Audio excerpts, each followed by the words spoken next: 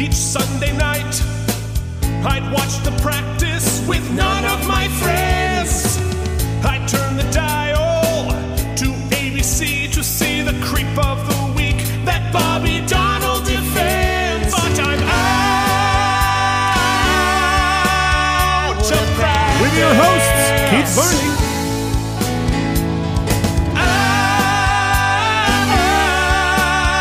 Out of practice. And Mike and Deglio. Way back in high school, most every night, my mom watched QVC, so I missed the practice. There was no TiVo, what could I do? Wait 15 years, get fat, then stream it on Hulu. Out of practice. the practice has been renewed for season 4. Will we be? Out of practice. New season, new theme song. Out of practice. And welcome to the Out of Practice podcast, working our way through David E. Kelley's award-winning series, The Practice. This week we are doing the season premiere, season 4 premiere entitled Free Dental. We are in week 4 of the apocalypse. How's it going, Mike? Day to day. I might cry during this episode. I might laugh and get giddy. I'm still laughing about NyQuil Mike from the recap episode last week. I think NyQuil Mike is still laughing about NyQuil Mike. Oh, what a absolute blast that was. I hope somebody listened to it. I know my wife did, and she actually has been granted a permission that we've never granted before, Keith. Yes. There is a third person here. Now, unfortunately, she is read-only. Uh-huh. So she can only watch what is happening. And I think that really that answers the question to how you guys are doing, that she chose to watch our episode be recorded live. And the answer to how you guys are doing is clearly not well. Ups and downs. Because why would you do that? Ups and downs. We have a very small apartment, and we've been together quite a bit. Yeah, that is gotta be specifically difficult. But you know what you guys did to break up the monotony? You became true, profound American heroes, because you and Jen went to my apartment and watered the damn plants. And we thank you profoundly for doing so. Did anything interesting come in our mail? We didn't really get to check the mail. We went into the wrong apartment first. We walked into what I guess was your neighbor's apartment. It seems like they've moved out. Yeah, they booked out, yeah.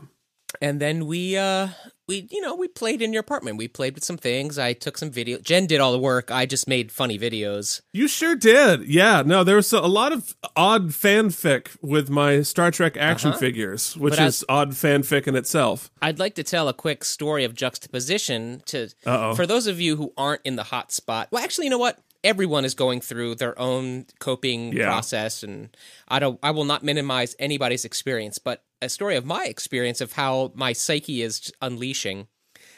So I've been having crazy dreams. I've been crying in my dreams. We watched a Pixar movie and had to basically turn it off because the weeping was uncontrollable.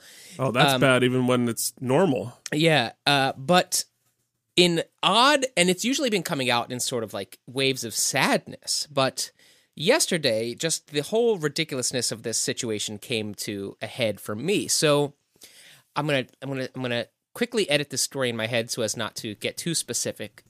A theater that I have worked with before asked me to submit a self-tape last week.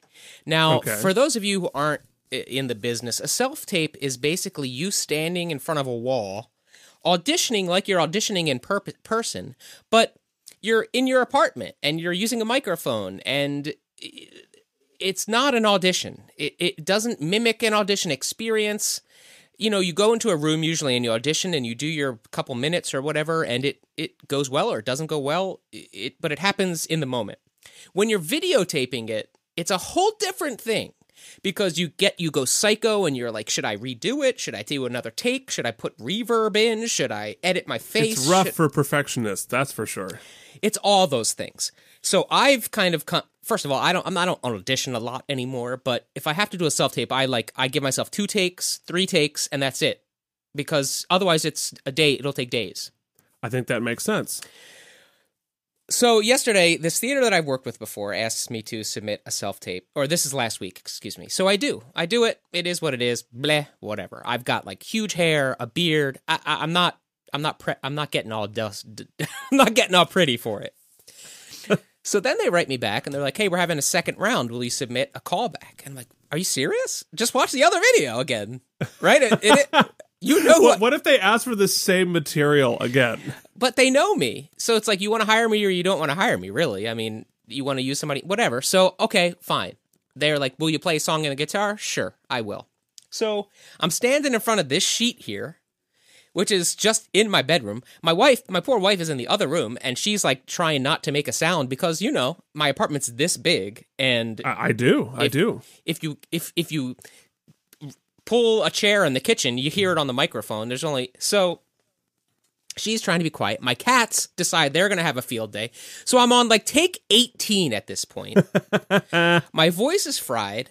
I look like a homeless person who hasn't cut his hair in weeks. I'm standing in front of a sheet, not wearing pants. It's just like, you know, it's chest up. My cat is going crazy, just making so many sounds. I'm flipping out. It's ridiculous. I don't want to be doing it anyway. And so out of nowhere, I just explode. And by the way, I'm singing a very like sad personal song.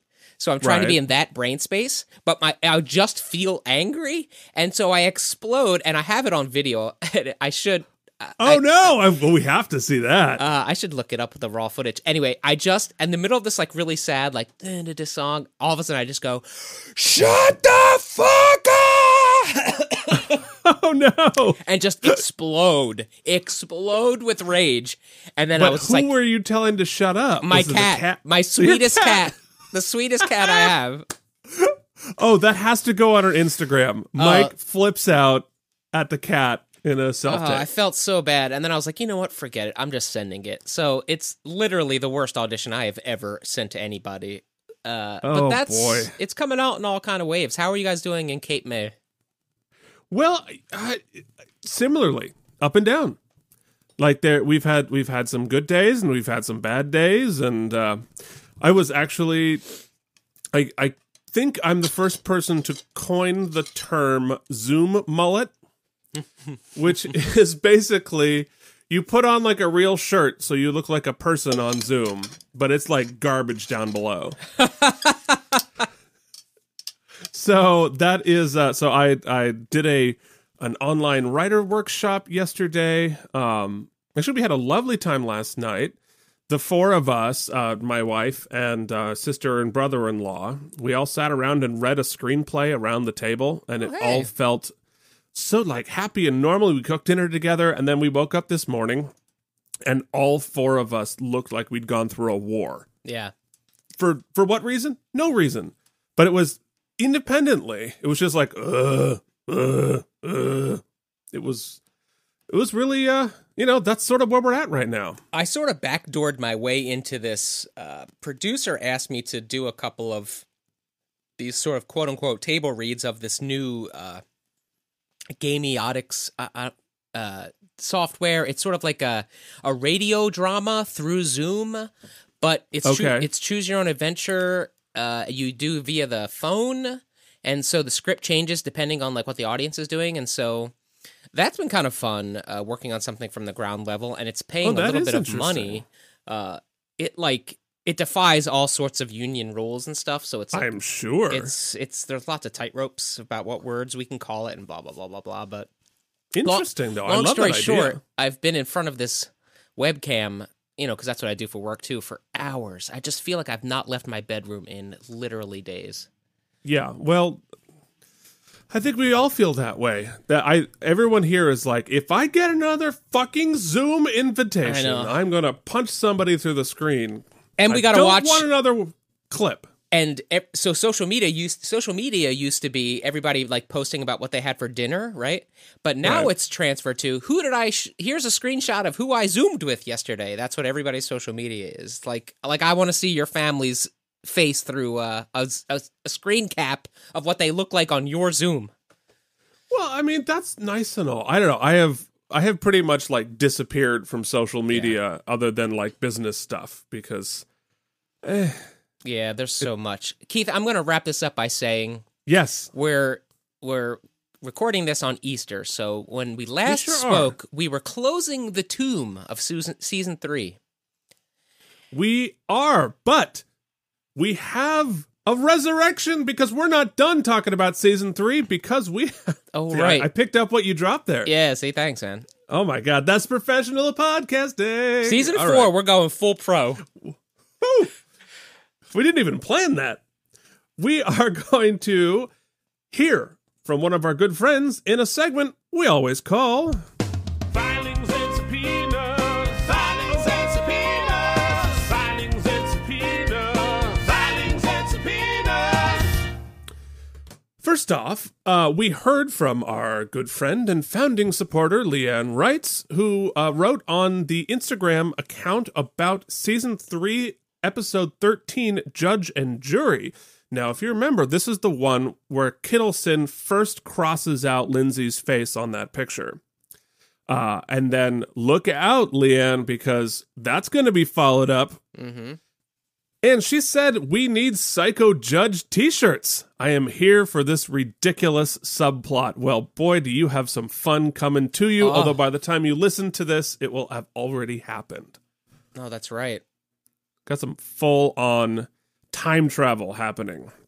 Yeah, and God knows where Keith sources our T-shirts from, so I don't know that the supply chain has survived the pandemic. I'm not sure if our shitty podcast, shitty t-shirts are essential. I do have to tell you, Keith, since we only actually produced 2 T-shirts, and one of them was yours and one's mine. That's true. I watched it one time, and it's now a baby tee. That speaks to the quality, I think. It was already a baby tee when I gave it is. to you. And I've grown exponentially, so it's comical now. Oh, yeah. Well, I've already passed my COVID-19. I'm working my way up to a COVID-25. Yeah, yes, it's not good. All right. Well, we also have, guys, we have an epic commentary. I don't even know. It has to be its own segment now from our good friend Phoenix Cage with a whole lot. So buckle up. Should we comment as we go, or should we just kind of talk No, we about should it? comment as we go. Okay, yeah, okay, We got to stop and start because my attention span doesn't last that long. fair. All right, here we go. Here's what Phoenix has to say. Hey guys, it's Phoenix Cage again. What's up, buddy? After playing my last message, you had a theory and a question. So I'm going to address those and then offer some feedback on the previous 2 episodes. Sounds a little bit like Contrary Phoenix has to been your hitting the NyQuil hypothesis, pretty hard during I'm his not pandemic. A lawyer. We don't know. He could be just slightly more bored by our podcast. Fair. I've never even had any real interest in the law. Not a until lawyer. I Not a saw the lawyer. Practice. Well, there are several shows I've enjoyed that are written around the law, such as Better Call Saul. Love it. The Practice is actually the first I've seen that is really about the law and trial procedure. I discovered the show by chance when, somewhere around July, I heard it briefly discussed and praised on another TV show podcast. I listen to so many, I can't Definitely remember not which one. us. Definitely Perhaps the another practice listener was got here the praised. same way and can tell me, because at this point, I'm really curious what started the dominoes that landed me here. Aren't we all? One possibility is The Rules of Acquisition, which is a really excellent DS9 podcast. It's 3 old friends, all of whom are writers, who go into a very deep analysis of the show, both politically and from a writing standpoint. They usually end up in some kind of disagreement and get really focused on debating a few details. Shout out to Rules of Acquisition, the DS9 podcast, which I haven't listened to, but I feel like we should.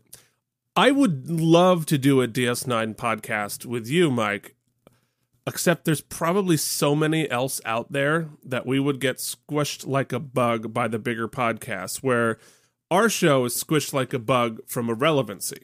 Yeah, it's a tight window we're trying to squeeze through, and I don't know that we quite did it. I also, that I have so many gaps in my, with the exception of The Next Generation and the all of the movies, I have not watched any Star Trek, so I'd have never watched Deep Space Nine. Oh, you are missing out.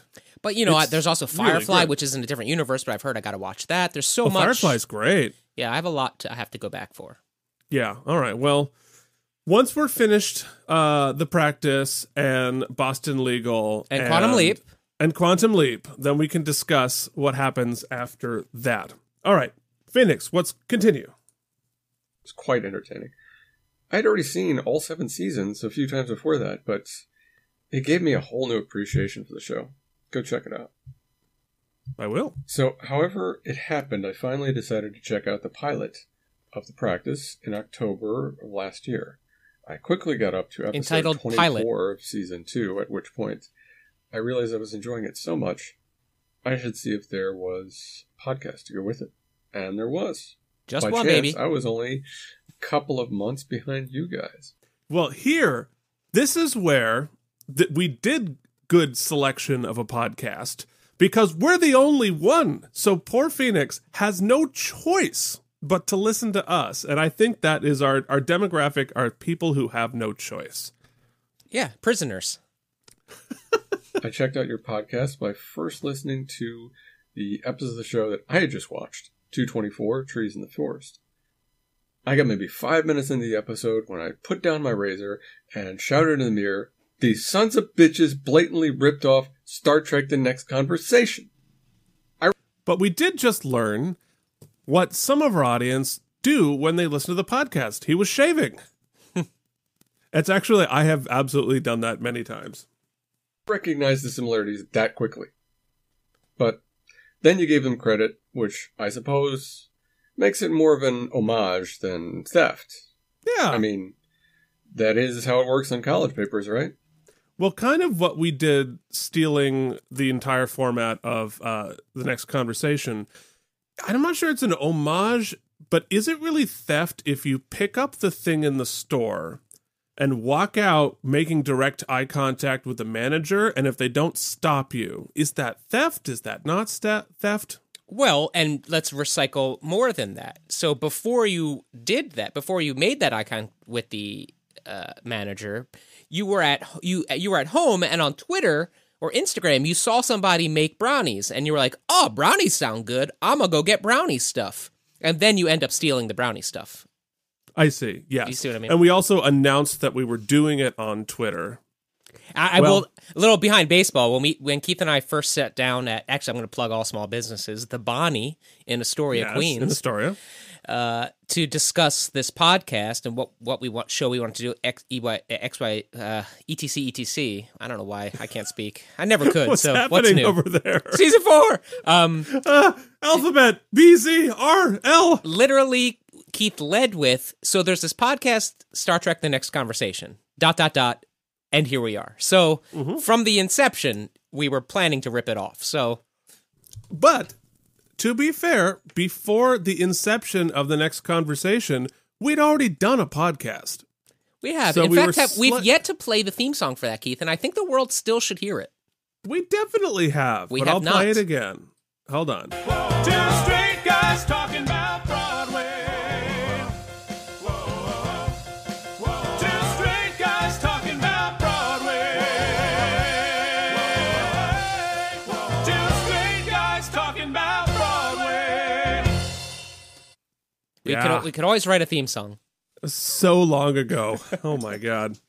Where were we? Oh, We were straight then. yes. All right, continuing. As long as you cite your sources, you can plagiarize whoever you want. That's true. As to your question of how I watched the show, I actually enjoyed the podcast so much that I stopped watching The Practice to go back and catch up on the 30 episodes that I missed. Amazing. Since then, I've been watching an episode a day or two before listening to it again during your podcast. The show is just that good. Wow. And besides, if I didn't watch it as well, how could I possibly comprehend what the hell Lucy is wearing? Haha, zing. I actually, never mind, I still don't. Oh, double zing! Mike, you just mentioned that you're enjoying the show so much that it's hard to stick to the pace of only one a week.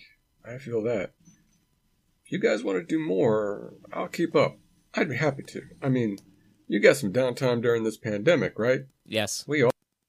We all do. Although I think what he just said there is very important. To the lawyers at David E. Kelly Productions. He's watching the show on a licensed streaming service and then listening to us. So we're not cannibalizing your... Well, I mean, we're not anyway because nobody listens. But to the lawyers, please point that out. I'll do. Besides, you don't want to wait till 2025 to start your Quantum Leap podcast, do you? No. Probably. Okay, now my feedback on the episodes. I have an objection about the MVL decision from episode 322, Do Unto Others. Keith briefly brought up a point of contention. Okay, this, obviously.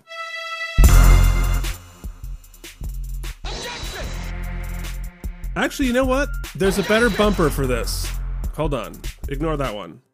Your Honor, that verdict was crap. The truth was concealed, it must be repealed, and now it's appealed. So I think he's doing more of an appeal. I've than never an heard the objection. appealed bumper before. I think we've only played it once. Wow. It's just sitting there. So it's like I did like a little GNS. That was awesome. Right, here we go. Phoenix, take it away. As to whether you should give the most valuable lawyer award based on the best performance or the victory. I know you guys have been basically using a victory as a tiebreaker or even a trump card, but I think you should rethink that approach. I'm strongly against being results-oriented. In the show, the verdict can be entirely based on future scripts or character development, as we saw with the verdict that came after Helen's excellent closing. You guys should judge the performance in a vacuum, apart from those arbitrary factors. Even in real life, there are many variables, and those who do the best sometimes get unlucky. Or as a wise man once said, it is possible to commit no mistakes and still lose. That is not a weakness. That is life. I mean, this guy's doing the podcast for us. Like literally. And boy, speaking of a trump card, if you're able to show the point you're making with Picard, it's really hard to argue against it. And I totally get your point, because Lord knows if we were results based in our lives, I don't know what we would do. So And while I agree with that at a very base level, I don't particularly like to be results based either. It is my issue is that it's impossible to judge the performances in a vacuum, because we're not given all of the sides, right? Obviously, the producers of the show give us a very specific viewpoint. We don't get to see the preparation and the entire performance of the prosecution. We're not given a lot. You and I discuss a lot on the podcast that we're not given a lot of the evidence or any real full 3D picture of the case. We're given a very small slice. And so that's why we generally use the wins and losses as sort of a fill in the blank. You know, also, I think that's a really good point. Yeah. Also, that would, by the time we get to the actual discussion of it, we're so over it. We're ready to be done. So we're like 6 hours in by that point. So we want a sandwich. Yeah. So the tiebreaker is really what kind of sandwich we want to eat. Yeah. Are there after Oreos the left? podcast. Is Jen making tuna fish? What's up? It is possible. P.S. Oh, wait. Here we go. Filings and subpoenas. He's still got 6 minutes left of this voicemail, too. I know. But we got a live filing and subpoena because we just got a text from our listener of this podcast right now. Jen just texted me and said, "This is already so much more fun than just listening to Mike's one-sided podcast convo." Fair.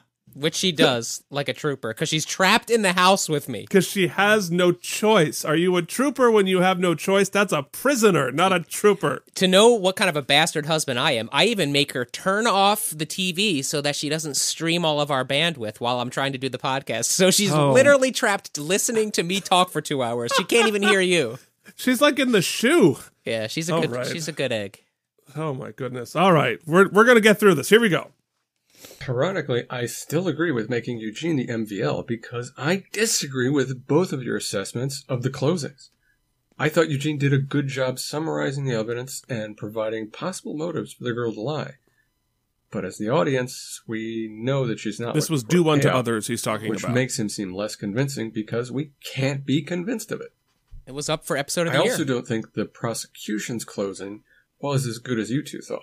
While I agree with you that going after Eugene's dirty tactics and the fact that they're allowed by any lawyer was very valid, and it got right to the heart of the issue.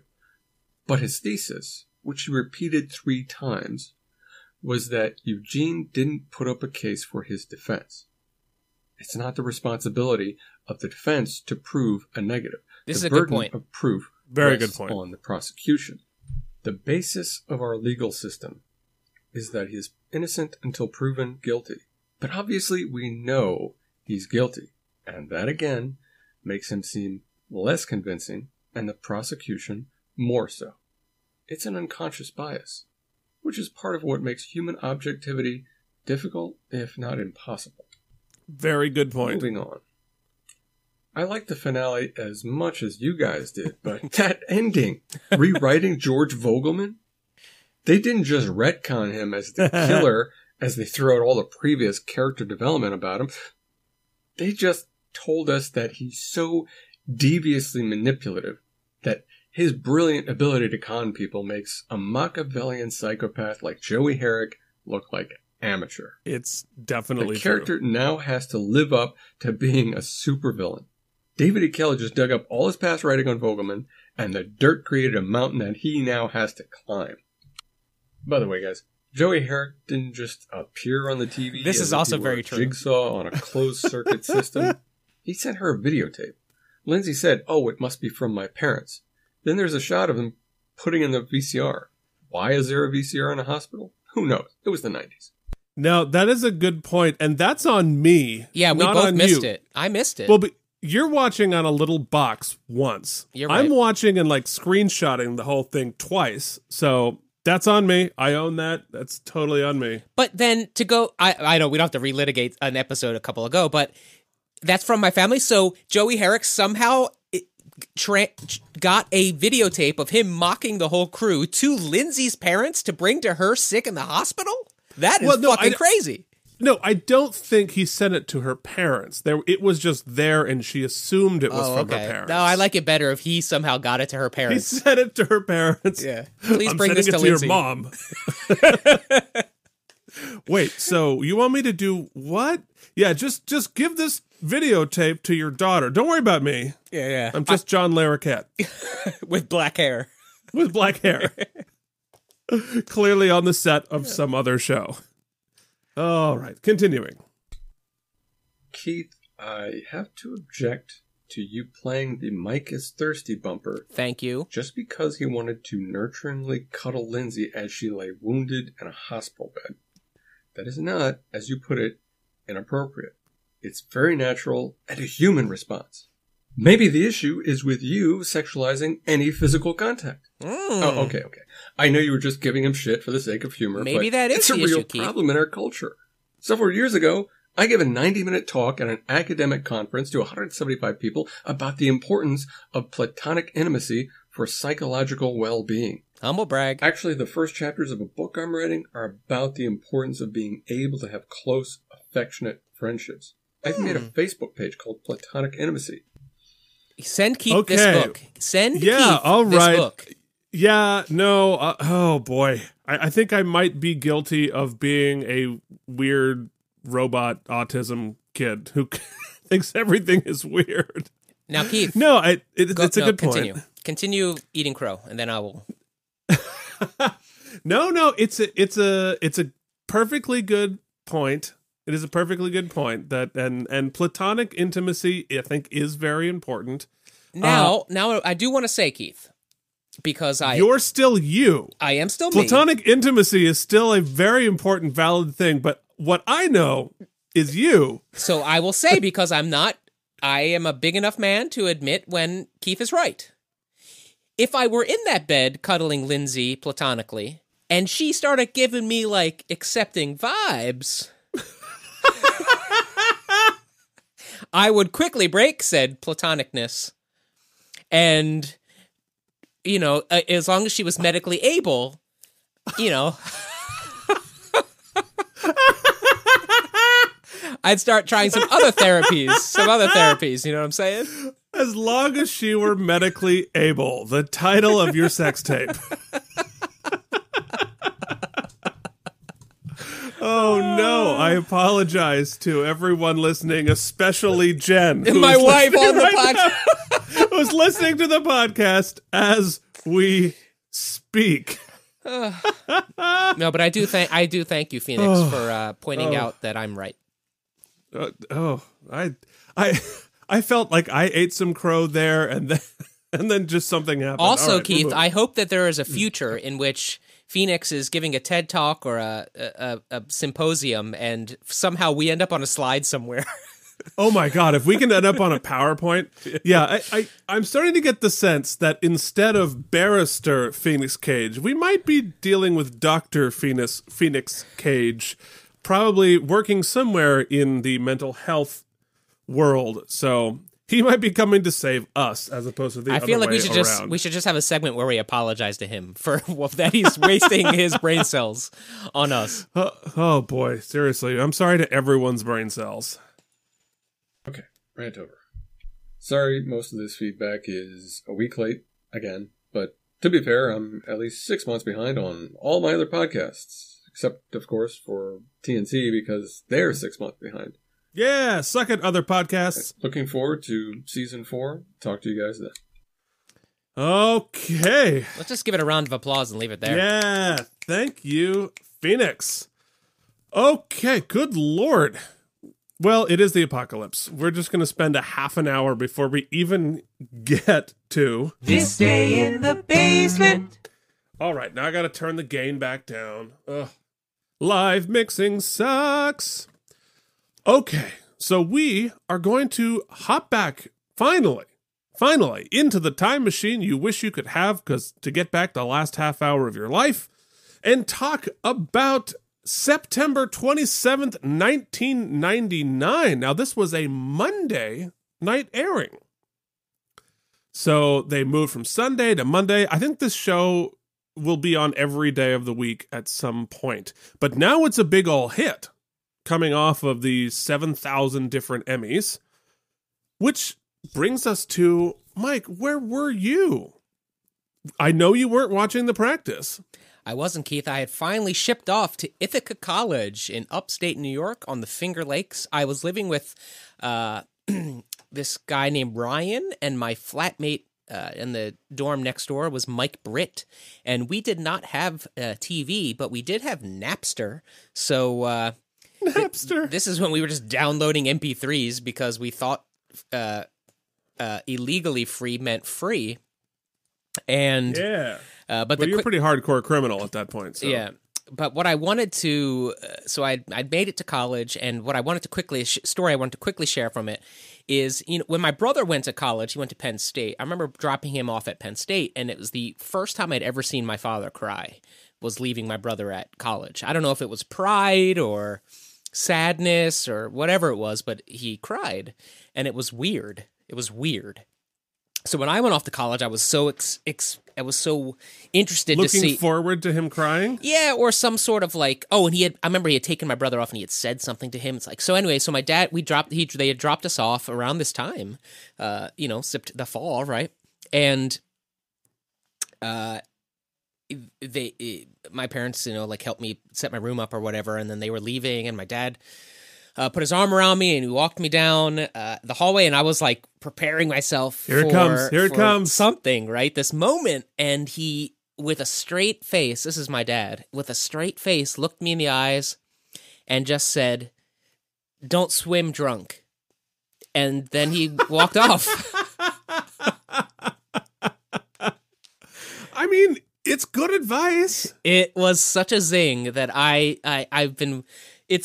can't even explain how funny it was and bewildering. But that was that, and that was the beginning of my short-lived stint at college. Wait, did you ever ask your brother what he said to him? No, I did not. I think we need to know the answer to that question. That's a good point. Because whatever the answer is, it has interesting implications.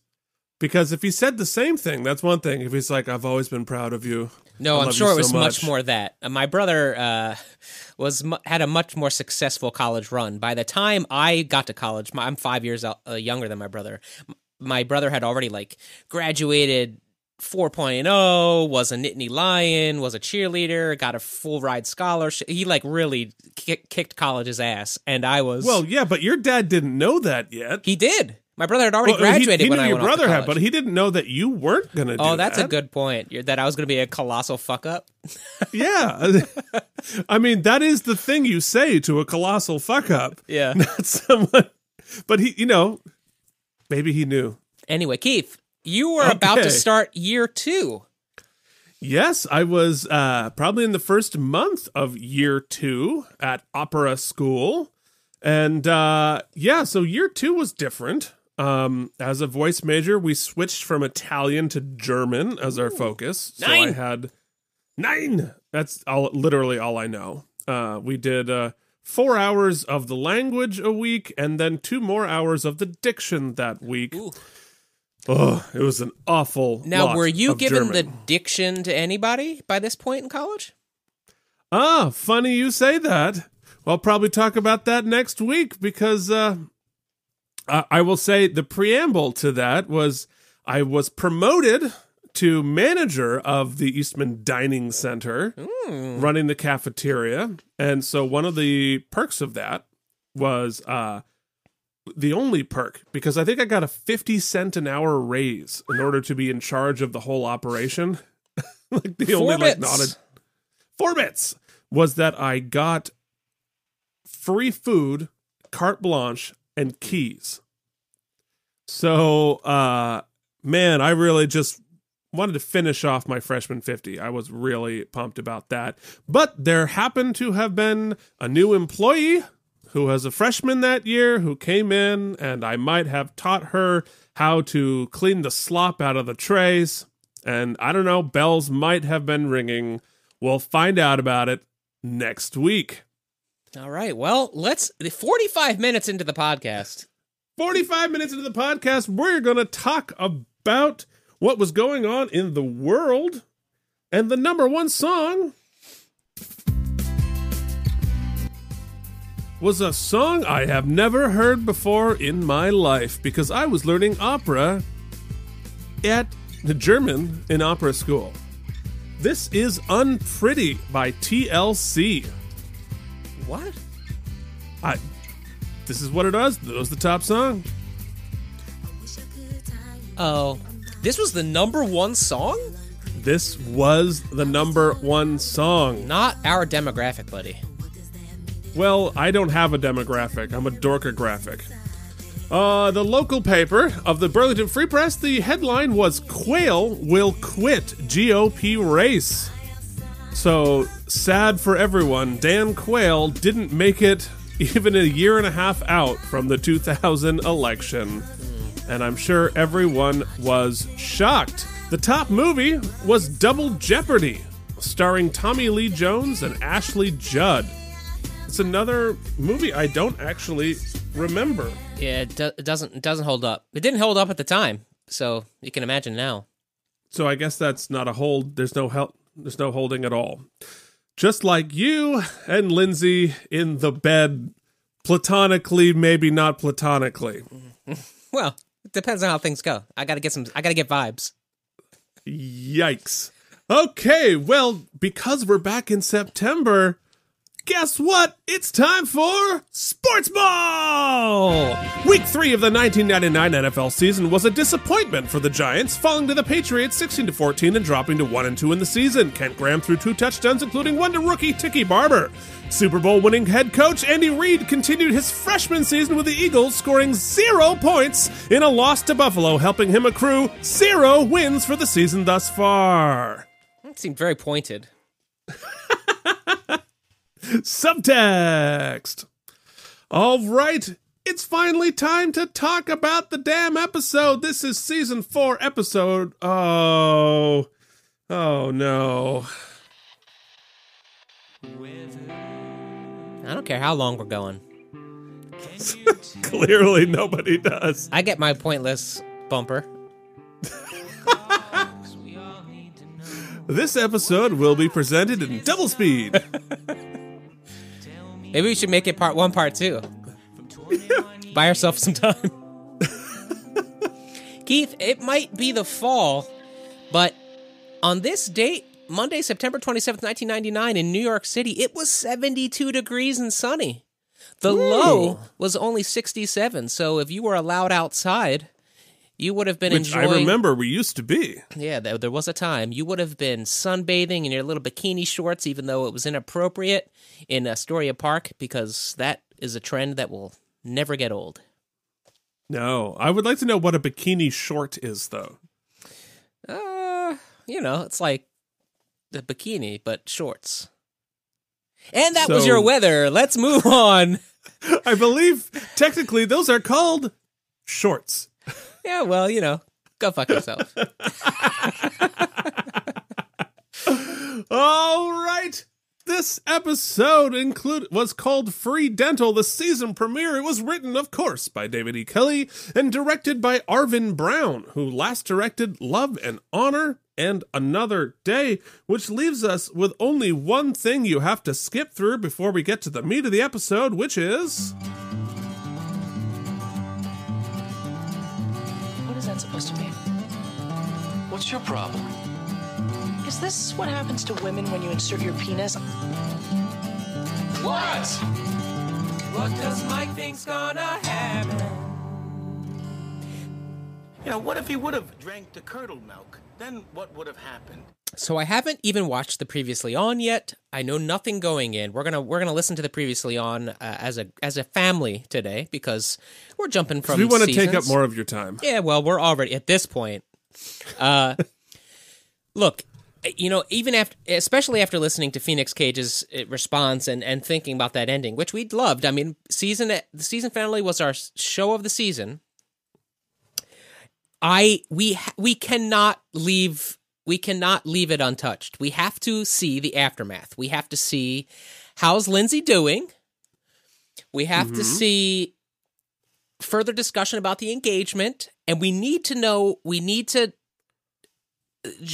have to discuss Vogelman. We have to go right there. We have to go right there. We can't just go to a different case and start afresh. Something has to happen with Vogelman.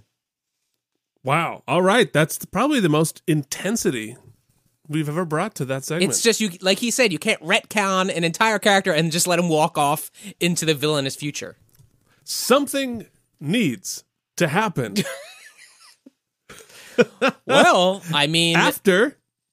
I've decided, Keith, rather than running the anchor ad this week, we're going to run a 30-second spot for Star Trek The Next Conversation, because it's only fair. Great. We don't have one. I don't think they've never made one. Can we just write one real quick? Sure. Do you like Star Trek? Sure. Do you like rewatching the episodes of TV show from 30 years ago? Absolutely. Would you like to hear one host who's seen it before and one host who hasn't, but somehow they're smarter and more successful than the hosts of this podcast? It's like I'm living it. then you should be listening to Star Trek The Next Conversation, where Matt Myra and Andrew Secunda work their way through Star Trek The Next Generation season by season. They have more fans, more success, more laughs, and more insider knowledge than we do, and you can join them and join their Patreon and send them money for extra episodes and where they do the Marvel movies, they do disco, they do lots of other things. It's better than us. Star Trek The Next Conversation. I need this in my life. Where and how can I get on board? You can find him anywhere you get podcasts. The Practice, Season 4, Episode 1. Free dental? Last season on The Practice. What? There's a head in the It's bag. a head in the bag. At the bar last night. What are you doing with her head? Michael Somebody Monks. put it in there. George Vogelman, you are under arrest for the murder of Susan Robin. We both know I've always had some motive to tell you I'm innocent. Yeah, because But you're a now, murdering bastard, the you evidence being psychopath. closed, it doesn't matter what I tell you. I didn't do it. Yes, you did. Well, to be We fair, find the defendant, George to Vogelman. be fair, the only thing we Not know guilty. is that he wears a nun outfit. It'd be an odd coincidence. Oh, Lindsay stabbed again. She needs me. A guy stabbed me. Guy. Oh, it's so platonic. You said Until no. maybe signals? As long as she's medically able. And old enough. Is it really so terrible if they see the video? Could have standards. It ain't great. We don't want the jury getting all Hey, inflamed over the already? image. Oh, We're all guy we know nothing about thus far. Fonz. Right off the bat, we are talking with Henry Winkler. Of course, who plays the Fonzie from Arrested Development, Barry, Royal Pains, Happy Days. He is a 6-time Golden Globe nominee with 2 wins, 7 Emmy nominations with 1 win, and was on a show called Out of Practice. Wow. Well, Which was a CBS sitcom about a family of therapists. It was also unsuccessful. Well, let's see if he continues to make a me happy. Ben, where's your wife? Oh, Jimmy said that we didn't need her for this. It's just a hearing. I want her there for trial. Your kids, too. We're gonna be late. Let's go. And who's walking in? It's Michael Michael Monks. Monks. He's right there. Eleanor? George. Hey. My Lucy club looks association just dressed evicted rather me normal on today. grounds of moral turpitude. Excuse me? Does she? They're saying that even though I was acquitted in the Susan Robin Well, she might have a crop top on, so I don't know if that's work appropriate. Well, let's find out. case, in their minds it isn't clear that I'm innocent. And they voted me out. How many times do I have to keep paying for something I didn't do? They evicted you from the building. 30 days notice.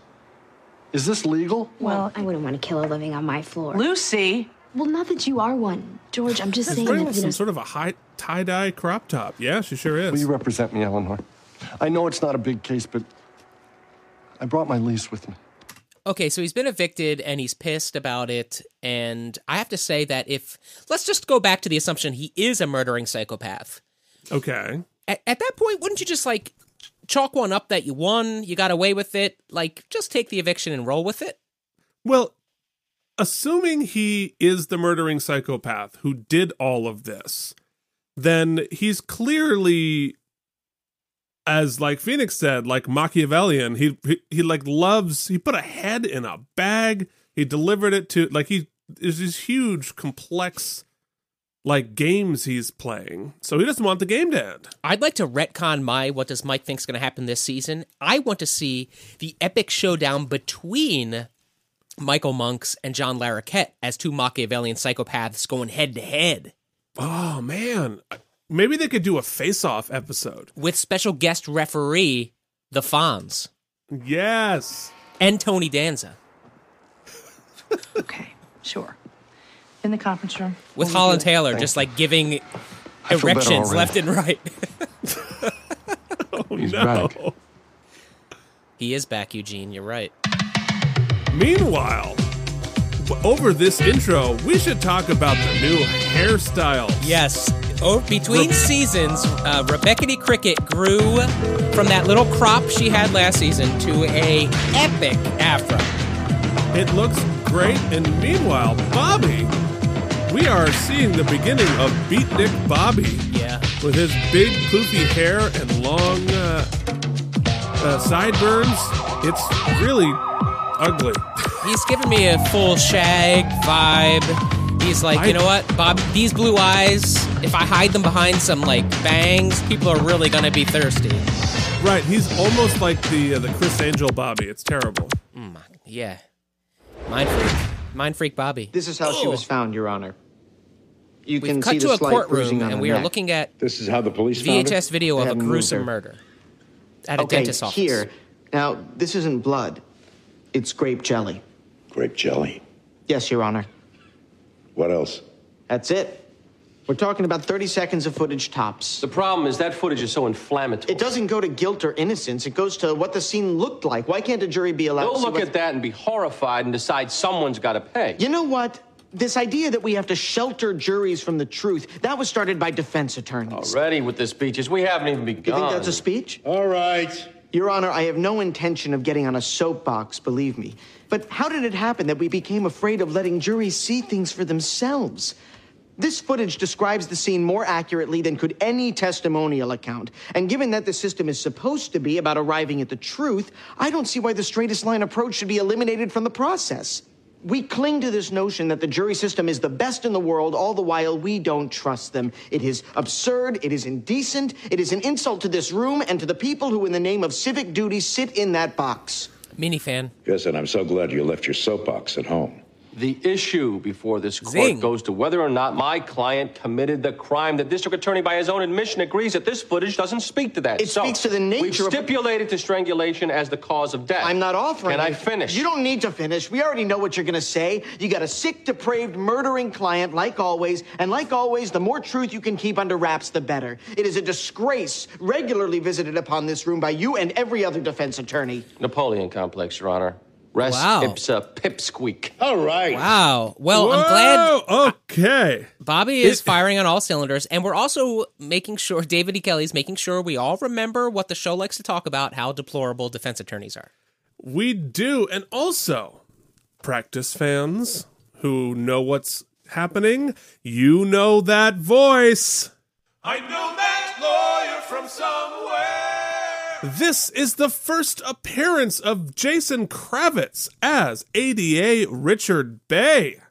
Jason Kravitz, who you would know from our cartoon President, Hunters, Madoff, Smash, Major League 2, and my favorite one of his credits from the original Broadway cast of The Drowsy Chaperone, which when I saw the first preview or the final dress way back when, and I'm like, oh my God, it's Richard Bay. I was very excited. You know, Keith, I bring it up all the time. For the one person who might catch this reference, when I worked for the National Alliance for Musical Theater, this was one of my picks to push through to the festival, Drowsy Chaperone. I'm not saying its success has to do with me. I'm just saying. You pretty much wrote it. The videotape is allowed. Whatever's between the two of you, keep it out of the room. We'll bring the jury in at 11. Or film it and put it on the internet. Do you really think that was necessary? Yes. Any word from Rebecca? The sister agreed to at least talk to her. She should be there now. Where's your family? My wife and my son are coming. My daughter's only 11. I don't want her here. Call me a pipsqueak? Get away from me, Richard, before I trip over you. All right. I'll get you, Donald. I'll get your client. I'll get you. Richard, what are you doing? Oh, He called me a and pipsqueak in open court. she's got a Richard, little you're hair a district growth going attorney. You too. can't be yelling, I'll get you to defense lawyers in the She corridor. second-guessed the bangs, but she's given us a longer bob in the How's back. the case? That's true. Circumstantial, but tight. Although you never know what your little friends are going to pull. Just don't be screaming at them in the corridor, all right? Keith, just like I like my cases, circumstantial and tight. Call me a pipsqueak. And medically capable. This man was judged innocent in a court of law. Big So fan. is O.J. Simpson, but that doesn't mean that a co-op has to welcome him. How many Hot times take does on he the have to O.J. be Simpson victimized? trial. First, he's put on trial, and then, after an acquittal, the police plant a knife in my office trying to get him again. The reason the police did Judge that Kittleson. was because they remained convinced that he had cut off a woman's head. He's supposed to walk around branded? I sympathize, counsel, but let's face it, an acquittal in a criminal trial does not add up to innocence. It simply means that the state couldn't make its burden of proof. How about O.J. Simpson? Do you think that a co-op should be required to keep him as a member? First of all, O.J. Simpson was found guilty in a civil trial. As Mr. Volgeman probably would be if a civil trial were held. Don't know that. Look, This is Stan Cahill. he could be a very nice man who, by total coincidence, just happened to have a human head pop out of his medical bag. But people in the building have started glad to we're move seeing out Eleanor back in the since he courtroom. It moved feels in. like it's been a they little while. feel threatened. And by the way, co-ops have Well, it's been a always whole been allowed to off-season. pick and choose their members. They're not allowed to discriminate. No. But yes. Keith, real quick, don't think about it too much. You get to pick two of our office members to represent you in your upcoming murder trial. Murder trial? Who do you pick? Eugene and Bobby. Okay, there you go. And if you're being heaved because of the color of his skin, he'd have a case. If you're being evicted because of his religion, he'd have a case. But Definitely we're certainly Eugene. allowed to ask on the It's a application, toss-up have you between ever Bobby been and charged with the decapitation? Eleanor. Well, it really It was a depends on mistake what, to leave that question what off. I've been You think you're funny? accused of. Would You you asked live in on the same murder building as him? specifically. All right. There are a lot of other I'll topics take it I under picked different advisement. lawyers. Give me till the morning, 10 o'clock.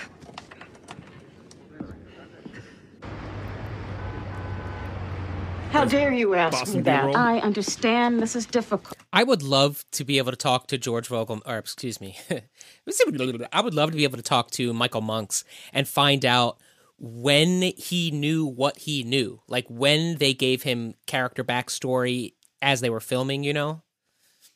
Because he does it he plays it down the middle so well. Yeah, I mean, I would be surprised if he knew about the twist before the season finale. Yeah, I'm sure. Because David probably didn't know. I'm not sure David knew about the twist before the season finale. My sister is murdered, and what? You plan to put her on trial? Miss Poole, the prosecution thinks there was something going on between your sister and Dr. Olson. That's There not a fro. wasn't. It's just She longer hair. liked clean teeth. He's a dentist. Okay. Then is it possible she could have been having an affair with somebody else? No. Well, what about her ex-husband? Your client This killed her, lady Miss is Washington. Bonita. He was obsessed with Friedrichs. her, and he killed her because she wasn't Friedrichs. interested in him. And I can't believe you Friedrichs. actually expect me to help you. From Chuck. Did your sister like bugs? Excuse me? Excuse me? There was a plastic container filled with bugs, cockroaches. It was found at the scene. The police don't know how it got there. No, it's like watering the Did plants she at Keith's like house. bugs? Oh, snap. And mice no other took over. fingerprints belong to anybody. Oh, okay. Another person from the cast of Breaking Bad. Guy who probably maybe works for the DEA? Yeah, you think. Oh, and we are continuing to round out the cast of Breaking Bad, this time with Dean Norris.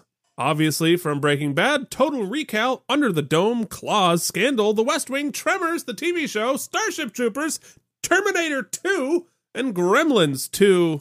So excited. So we've had Skylar, we've had Tuco, and now we have Dean Norris is here. And as of 2 weeks ago, Better Call Saul. Spoilers. Guys, how the casting department on this show is dynamite. Than the victim or the defendant. What else did you find, Detective? We retrieved a pair of latex gloves from a trash container. Back to the dentist case. DNA analysis revealed they were worn by the defendant. The DNA samples were... Oils from skin flakes on the inside of the gloves. And on the outside of the gloves? Skin secretions from the victim and traces of grape jelly. Grape jelly? Yes, her mouth was filled with grape jelly. Anything else, Detective? We found several pictures of the victim in the defendant's desk. Doesn't look good, guys. Doesn't look good. Keith, when you were a member of the jury, called did you you get and a yellow reported legal this crime? pad? Because everybody on the Dr. jury Olson. here is writing on a And yellow when you legal got there, pad. did he tell you he tried to clear her airways when he walked in, discovering her mouth all clogged? He said that, yes. And for the sake of argument, Detective, if somebody reached in to clear Ms. Poole's mouth out, he'd probably get traces of jelly on his hands or gloves, don't you think? Objection, speculate. Bobby rocking the 3-piece double-breasted It's a pinstripe good-looking suit. Ooh. Good-looking We're only here suit. because of speculation. Objection. Sustained. Let's move on. Detective, are you aware that Ms. Poole sought and obtained a restraining order against her ex-husband 2 years ago? Yes, we questioned Mr. Jensen and ruled him out as a suspect, if that's where you're going. You can't rule out the possibility of somebody else coming into that room after Dr. Olson left, can you? No evidence points to anyone other than Dr. But Olson. you can exclude the possibility of somebody else coming into that room. No, I can't. But fibers from his gloves were found on her neck, and nobody else's. Yes, and if my client were performing mouth-to-mouth resuscitation on the victim, would it be possible for fibers of the gloves to get on the victim's neck? I have no idea. You have no idea. Well, let's leave it at that. The detective has no idea. Wait, pause it right there. Look in the upper right-hand corner of the jury box. Our old friend Donna the juror is back. She's back now. Well, oh wait, wearing a bob. Here's the question, Keith. I ask you, Yes. and I ask someone legal-minded to do the research, because I can't remember. How long betwixt serving on trial juries can you return? Or is she to be somebody, are we just to assume she's a different juror? That is a really good question. I mean, certainly she would not be called back 3 times in 3 years of her own accord, but I do wonder... Is it I believe legally you can possible? volunteer. I think you can volunteer to be a juror. Maybe. I don't know. A better podcast. So if you happen to know, especially in Boston, what the rules are for volunteering as a juror versus you're on the production staff and the extra called in sick, so they did your hair differently and threw you on the jury box for the 3rd time in 3 seasons. Yeah, and like, could you, and then to survive voir dire for 3 murder trials? 3 murder with the same defense attorneys? They were like, oh yeah, that bitch, get her. I feel like she has to work on the show in some capacity. Yeah, like a costume, yeah, or whatever department, I don't know.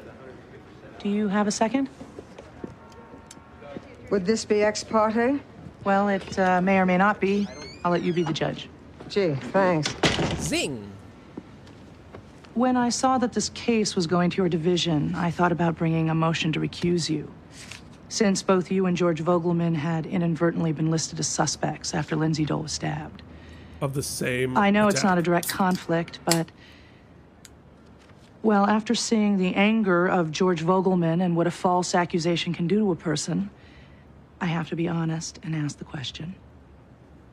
Can you see straight on this issue? Absolutely fair for Can Eleanor I to have see those straight on the issue of concerns. Being falsely accused of something? Yes. Well, if I couldn't, wouldn't my bias run in your favor? I don't know. You don't know? Let me tell you what I do know. On my shelf over there, next to a creepy scratched out picture of Lindsay's eyes, you might see a shiny object known as an Emmy. So take a seat, bitch, because this bitch is the #1 bitch. Kittleson bitch! However, Judge, this bitch already had an Emmy. And I have 2 nominations and 1 Emmy. You just got 1 Emmy. Take that. Boom. Years ago when we first met on that shanty of a tour bus for Titanic, did you ever think that 20-some years later, or however the hell long it's been, actually close to 20 years, we would be role-playing 2 women in a TV show from the late 90s? Calling each other bitches and flaunting our previously won Emmys. Quite possibly. But I would like to point out that this show was still running when we were on that tour. Wow. There's so many time vortexes that are spinning in my brain right now. Any thoughts as to how this case ended up before me, counsel? It's because you went to the Favor Bank and you asked a certain clerk named Benny to make sure Benny's this case back. dropped into my lap, figuring my bias Uncredited would work for Benny. you. I see a lot straighter than I'm given credit for. Yes. Wow, she called the shit out of that bluff. She called the shit out of that bluff. Absolutely. Do not fuck with Kittleson. As I said, I love that will scene, take though. the matter under advisement. In the meantime, get your ass out of my chambers.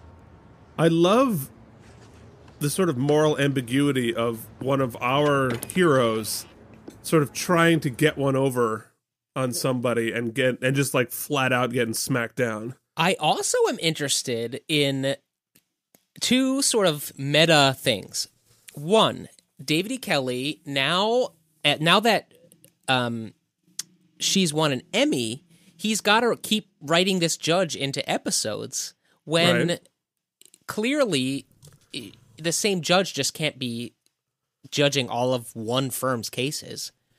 And what happens to our other buddy, Linda Hunt? Like, is she out of favor now, or are they going to keep using her? Oh, well, clearly they can both be in the same episode. True. And clearly the happenstance of going up against the same judge is nothing like them going up against Helen every single week. And now that the show's winning Emmys and the guest stars are winning Emmys, what kind of explosion of guest stars are we going to see? I mean, Henry Winkler's in this episode like Tony Danza was in the other and hasn't even said anything. Right? We got the Fonz.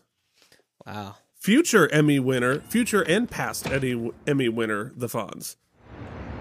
He's so good on Barry. She would come in twice a Barry. week to have her teeth cleaned. Every week? Yes. She had this compulsive thing about her teeth. She'd brush them 12 times a day and come in twice a week for plaque We should removal. do this. Were you ever there for any of these? Dental hygienist! Profession from the before times. Yeah, speaking of things I didn't expect to be doing in my life, belting the words dental hygienist! That's a new one! That is Emily Kuroda from the Gilmore Girls, if you were a fan of that show. Also, Under One Roof, Just Us Guys, Sequestered, and L.A. Law. And just so that I don't forget, the judge in this case is played by Charles Chaffee from Shaft, The X-Files, St. Elsewhere, Wonder Woman, and Clute. Cleanings? Clue, too? He did them himself. Clute. Oh. Which was odd. I'm the hygienist. He wanted to do them. Yes. Then he started scheduling her for early mornings before the office was even open. Did you ever witness any of these early morning encounters? One time I came in early. The door to the examination room slammed shut in a hurry. Dr. Olson then told me I was never to come in early like that again. Did you find this strange? Of course. But I found the whole thing very strange. Anything else you find strange? Well, I'm also in charge of accounts receivable. He instructed me not to bill her. 2 visits a week for over a year. That's a lot of time not billed. That's true. So, if I'm clear, the crux of your testimony is that he cleaned her teeth twice a week, early in the morning, and didn't bill her, and you found that strange. Basically. Thank you. That's a bad By the edit way, do you there. have any reason to believe that she wasn't really getting her teeth cleaned on these visits? No. On the I over the believe shoulder she of was Bobby, getting she them was cleaned. taking notes. She had this of his thing question, about and it. then they cut to the front. She Thank you, Miss wasn't holding the Hines. pen. That's all. I think Bobby's inferring she wasn't getting her teeth cleaned. I She was guess I getting should her just pipes give up cleaned. then. You got fingerprints and a suspicious hygienist, I Richard. got How do 2 you... people in a room. One ends up strangled. What's that, suicide? You got no case. Wait, stop! Mr. Donald. I'm Bob Jensen. Something important has happened. Okay. We have received another live filing and subpoena. Is my wife texting you this whole episode? Yeah. Wow, should we She's hire live her as texting. an intern? She could be our crack Googler. Look at this. She has found out potential jurors in Massachusetts may only be selected for jury duty once every 3 years, thus answering the question that Donna the juror is clearly not a real person, but an extra who they were not expecting there to be a 7-hour every episode podcast about this show. However, now a new question has arisen from our previous listeners, Keith, which say, hey, if it's that easy to just Google the answers to these questions, why aren't we getting these hot takes every episode? I think we have an answer, and you be ready. Here we go. We don't even care to open another browser because we didn't have enough cores in our previous MacBook, and we're lazy, and it's not that podcast. Something in that vein. Perfect. I used to be married to the woman who was killed, and I don't appreciate your innuendo that I might be a suspect. Mr. Jensen, I sympathize with the loss of your ex-wife, but this is a murder trial. Just be happy you haven't been officially Planned B, buddy. If your feelings get That's easily true. hurt You in got there, a soft plan B. I'd stay out of the room. What's with these people? Thanks for the compassion, Bobby. Yeah, right. You just accused the guy of murder. Maybe. It's like, what a dick. Have you ever heard him close? Who? What who? Your friend the midget. Have you ever heard him close? He doesn't scare Whoa. me. We're hitting the short Bobby, thing no real way hard here. anybody else Yes, coming I'm into that 5'6" room and a has half. to explain why he never billed her, why he kept her pictures. It does seem suspicious. Suspicious, yes, but Lindsay's you had her can't hair convict lightened a on little that. bit.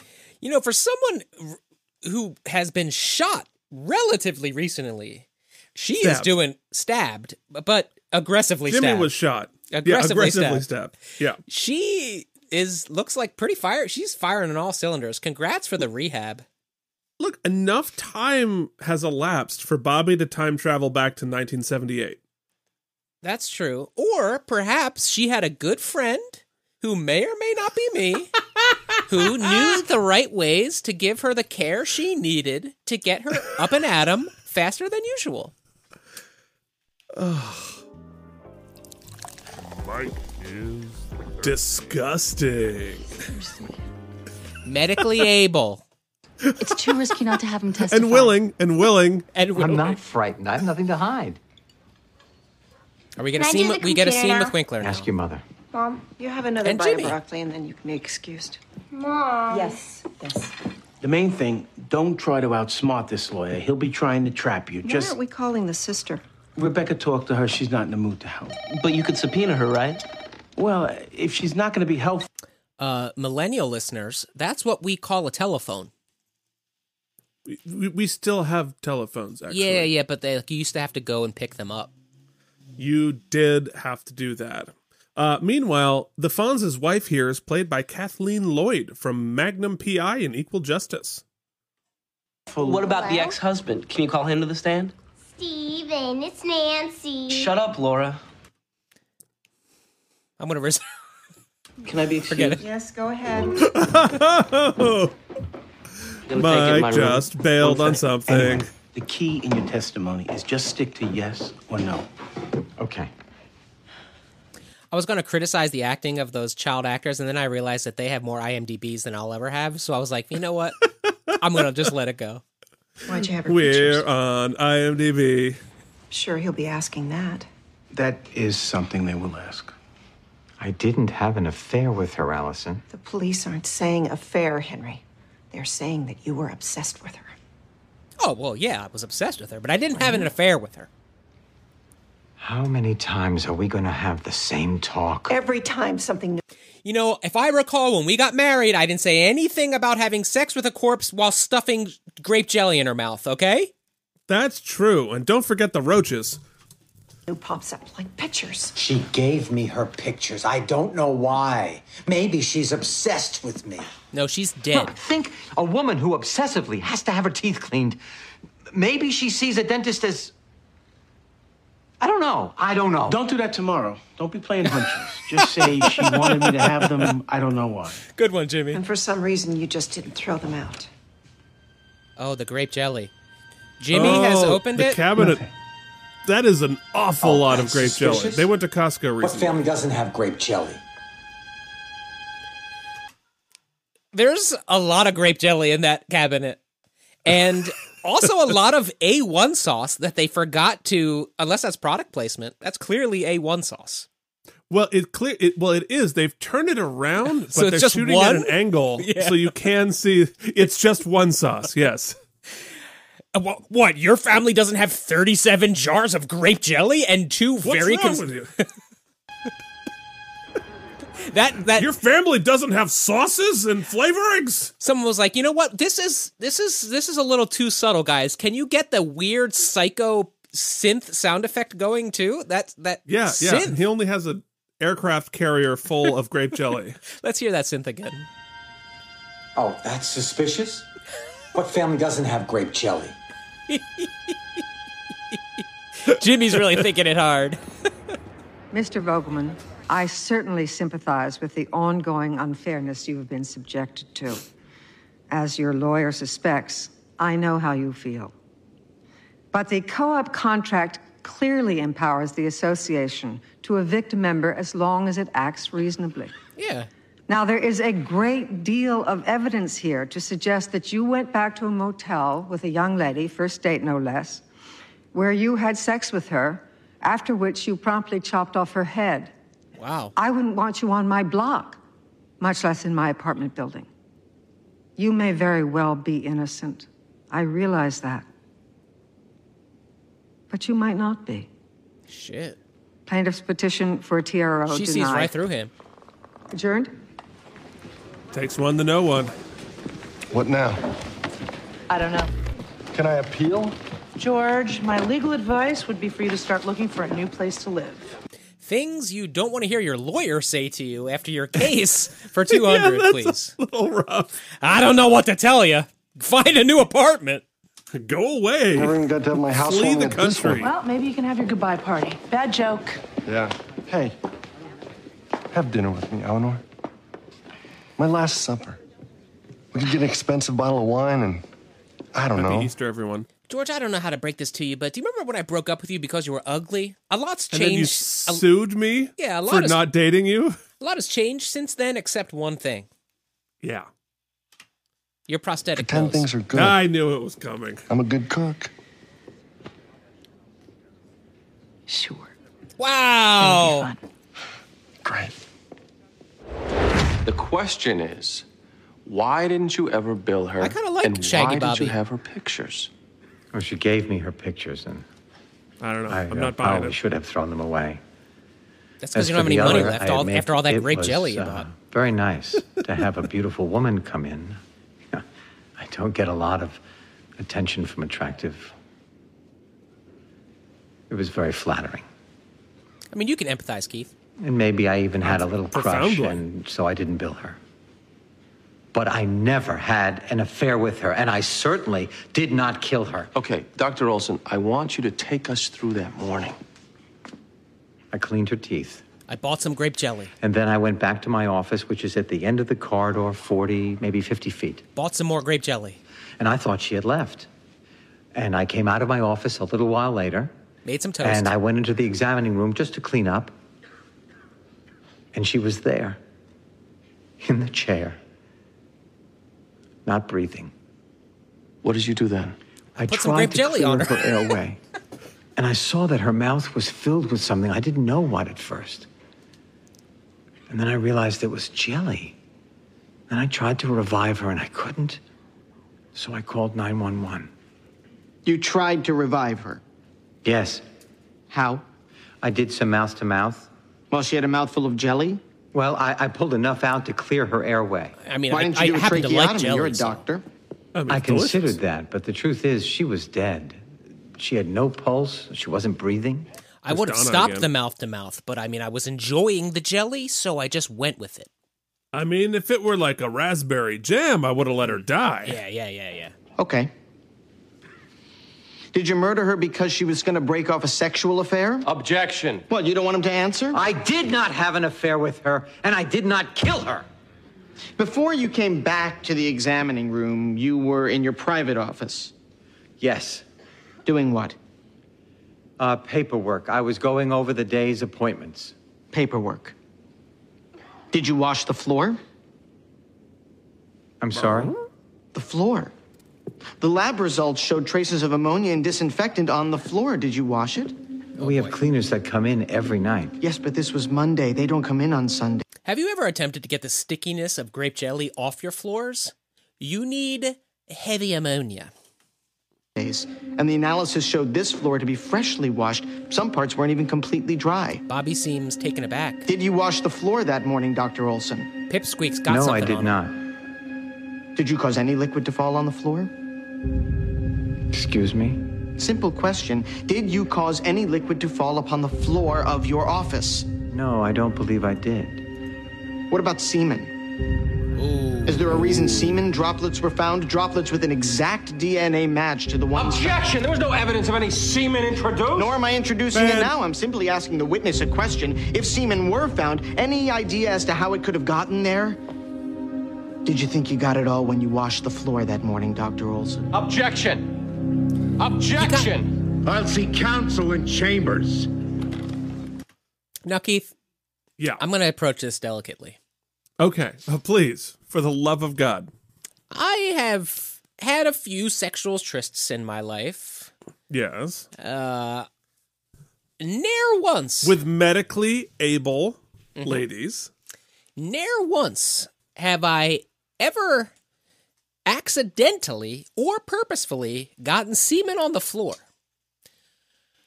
What would have had to happen betwixt the jelly and the woman for it to get on the floor? You know, my favorite part of that question, which I will answer, is that Jen was walking around behind you, so she is not hearing both sides of this. So she just heard you say, completely out of context, never have I once put semen on the floor. Amazing. I'm sure she'd be happy to know. Okay. Yeah, I have a lot of questions about this. That would be it. I think that'd be relatively unprecedented. It's unfair surprise. If they had evidence, We then I consider can it neither inculpatory nor exculpatory. It was a different room. Oh, that's All right, you crap. figured that- All right. Know it. You have evidence of the defendant's semen being in his office? Yes. And you didn't turn it over to them? We have no evidence of the victim being in the defendant's office, therefore we don't consider it necessarily relevant. So you decide just to drop it like a bomb? I asked the witness a question. You decide to just drop it like semen on the floor. Thing. You know what? Quiet! This should be declared a mistrial right now. I said quiet. Oh, I like when Bobby gets steamy. Bob, I'm not playing the bumper, but we all Mr. know. Bay, I'm very tempted to throw this trial out right now. Your Honor. Shut up. You're to turn over to them everything you have on this immediately.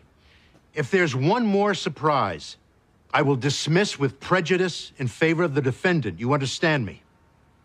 Yes, Your Honor. I will also put you in jail. If I could explain, Your Honor. I'm not interested. You're on probation for the rest of this trial. Did we talk about this, Honor. Judge Keith? It's inconceivable for you not to declare a mistrial now. Is Charles, That's not going to happen. Charles Chuff. Trial goes on. You want to beat him up in the parking lot? You have my blessing. But the trial goes on.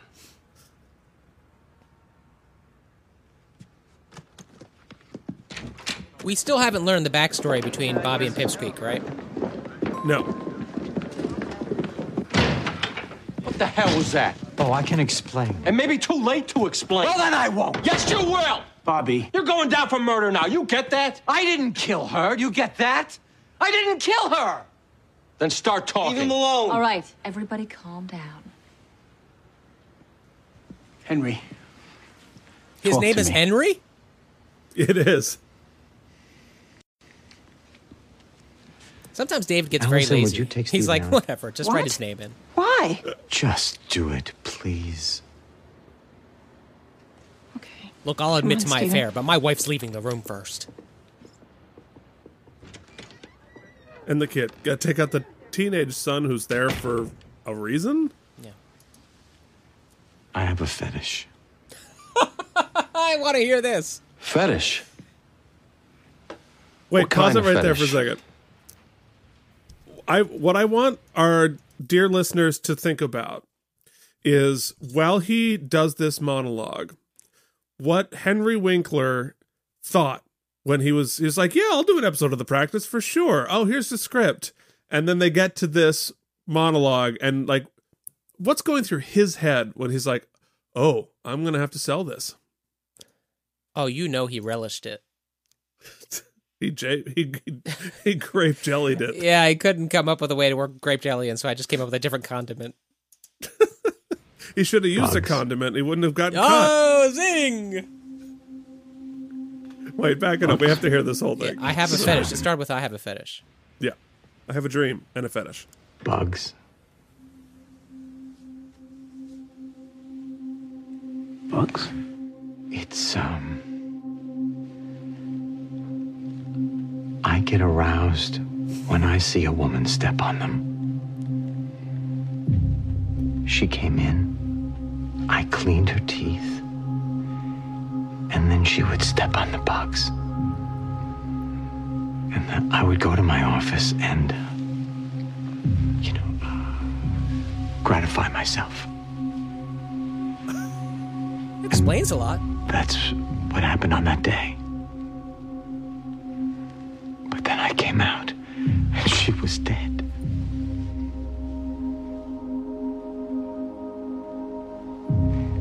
I didn't kill her. I'm going to start using gratify myself. I like that euphemism.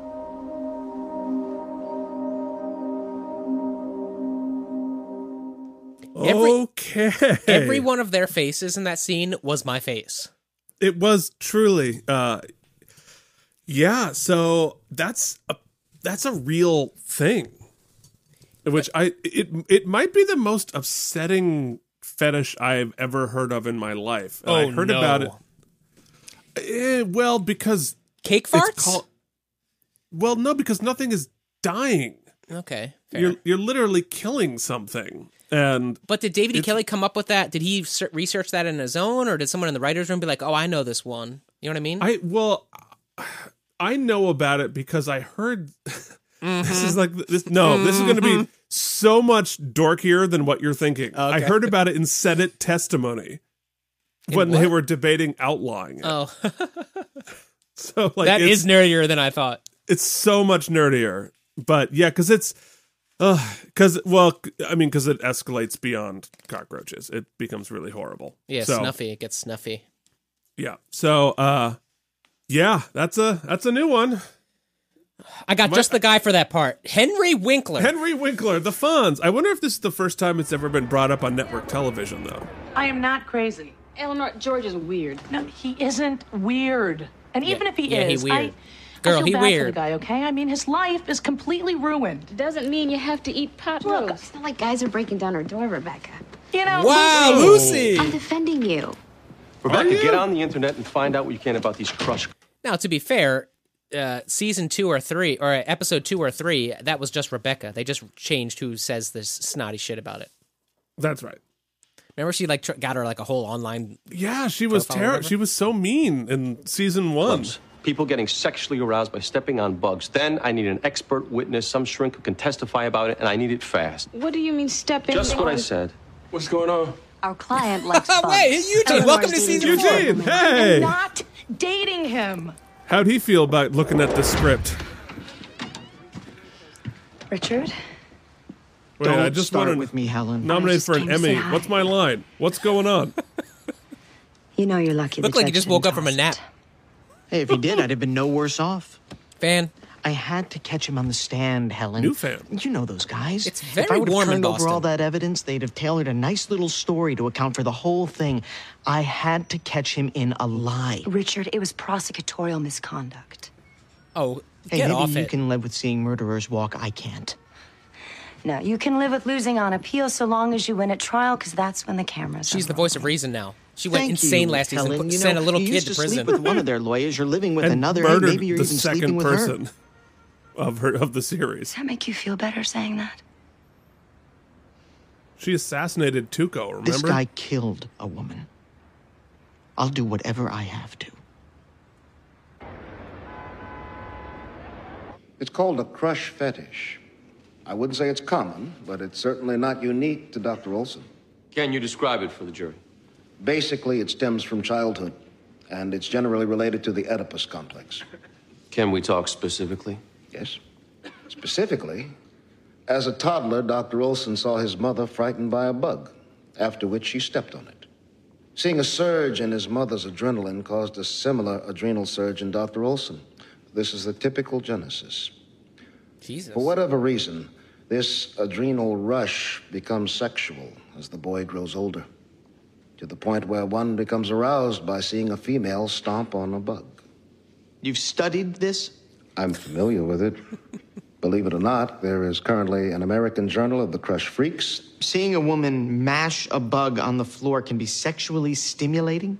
There's an underground videotape industry. Thank you. And that's what was going on with him? Yes. Okay, we should do... Psychologist who knows a disturbing amount about that fetish. Grape jelly.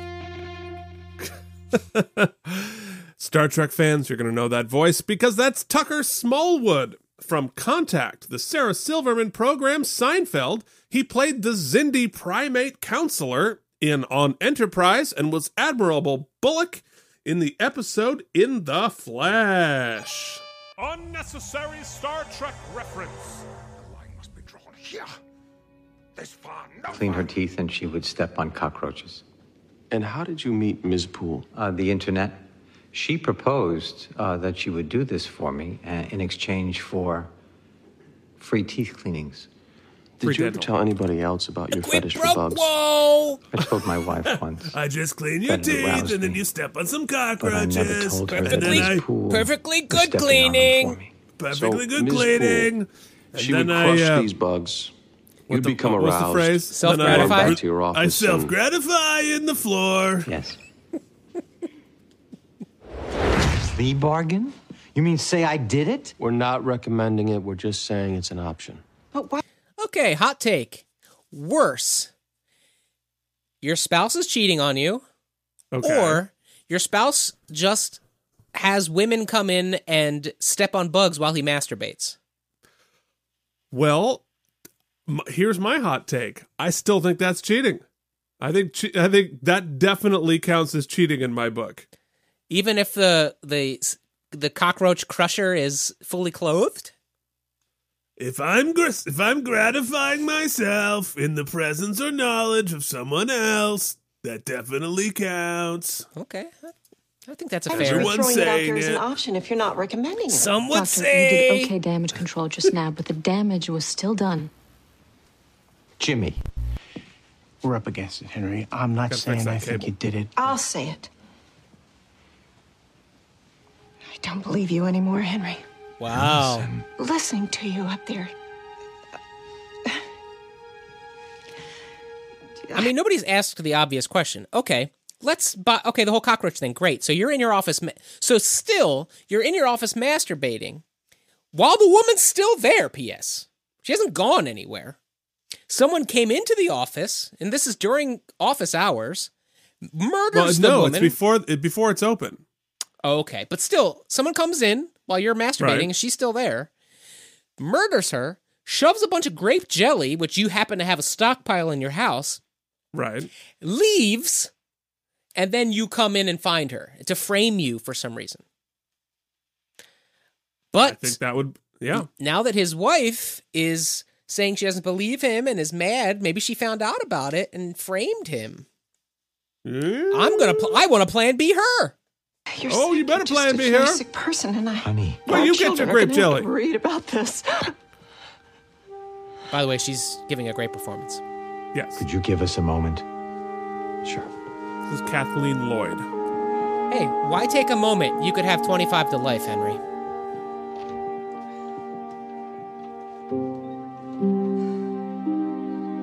We might set a record for the longest out of practice podcast episode this week. Literally might. Because this I don't know where episode's to go. only Hatch a theory half of being over. framed, or I don't know. We should have been digging into who else wanted that woman dead. We did dig into that. Not enough. We didn't. She's into stuff that kinky. Who knows what kind of people she was mixed up with? He gets an annuity. Hey, you know Eugene. about that? Olson? From his father. An annual annuity of $125,000. So? So, anybody thought about Plan B? Plan B? Me. Who? The ex has an alibi. I'm talking about Henry's wife. What? She got an alibi? What does Mike think's gonna happen? Maybe she found out about her husband's little secret. Maybe she wanted revenge. Problem is, if she kills him, there goes the annuity, and she loses a lot of money. Better to frame him, get him stuck in jail. Come on. Look, she probably has keys to his offices, maybe knows his routine, sneaks in, kills the girl. First of all, the police checked her out. And accepted her word that she was home. Well, I know Allison, and she and would you said never... you knew Henry, and you didn't know he was cheating on his wife with a cockroach. Everyone who murders somebody is an old friend of a She cast doesn't member. really have an alibi. Maybe we could plan B her. Bobby, there's no way this woman killed her. Whether it's true or not doesn't matter. It's about time we have a Plan B jingle, Keith. I've been thinking about it, and it's about time it happens. All right, well, I guess your Plan A should be making a Plan B jingle. Yeah, but what I really want it to be is an a cappella jingle where there's like 6 of us each doing like a full a cappella arrangement. Okay. Well, the point you, is you could set it sell up. I'll sing it. I mean, at least enough to make reasonable doubt. I don't think you're picking up what I'm throwing down here. Business, Eugene. Falsely accusing people of murder. Last time we did this. Oh, I am. I'm just. I'm just throwing it out. You're Plan B me. You're You're Plan B going me. down for murder. I didn't think you'd Get be some too fussy ammonia. about how I you left got it him on the acquitted. floor. What was your statement? Home alone, kids were at school. The police did confirm that the car never left the driveway. Lots of pencils People behind take them. buses. It's too desperate. The We jury are would see desperate, right through Jimmy. it. Your buddy was last seen with the victim. He lies under oath. We find out that he gets off on crushed cockroaches. He's a sick wacko. You don't know If what for you're us, talking pretend about. Otherwise, What's with it's your bad lawyering, Jimmy. So let's just concentrate. What we have to do. Hold on. I love for how Bobby Cockroaches has 3 syllables. Keith, I'm a little emotional because this is our first inter-office squabble of the season. It really is. But we all talk over each other. I liked the scene up until that point. Assuming that this is an option, what we call her to the stand, and then I also like that there's only what 1, 2, 3, 4, like 5 or 6 of them in the as partners, and they have a Knights of the Round Table giant conference desk. Well, they probably had everybody in the scene, but they only had like 4 hours left to film that day, and they couldn't deal with the coverage. asked to treat her hostile. Is there another way? We gotta run it by the client. And he'd say no. Which is maybe why we don't tell him. He'll tip her off, and we won't be able to You cannot ambush tell her. the client, Bobby. What are you, crazy? Hey, do we have an obligation to tell the client our strategy? No. We have an obligation to act in his best interest. You and this can't would be in withhold his information from the client. That's malpractice. It's not withholding information. You don't it's tell just him not you plan telling to him his accuse his strategy. wife of murder. That's not withholding information. We've already been sued once for this. We don't need this kind of I think I'm on Jimmy with this one. Yeah, me too. All right, look. Let's run it by Henry. Let it be his call. Would you allow your wife to be Plan B'd, Keith? You never told me you could cook. This is delicious. I think that would probably be a bad idea. First, Not sure. butter. Butter. Smell the whole bird. Oh, no. Seeps in when I bake. Second, don't carve all at once. Just dries out George the and meat. Eleanor's date. Now, Got Keith, candles. I love Yeah. the practice. I love it. I think I've made that clear over the past few episodes. I'm a convert.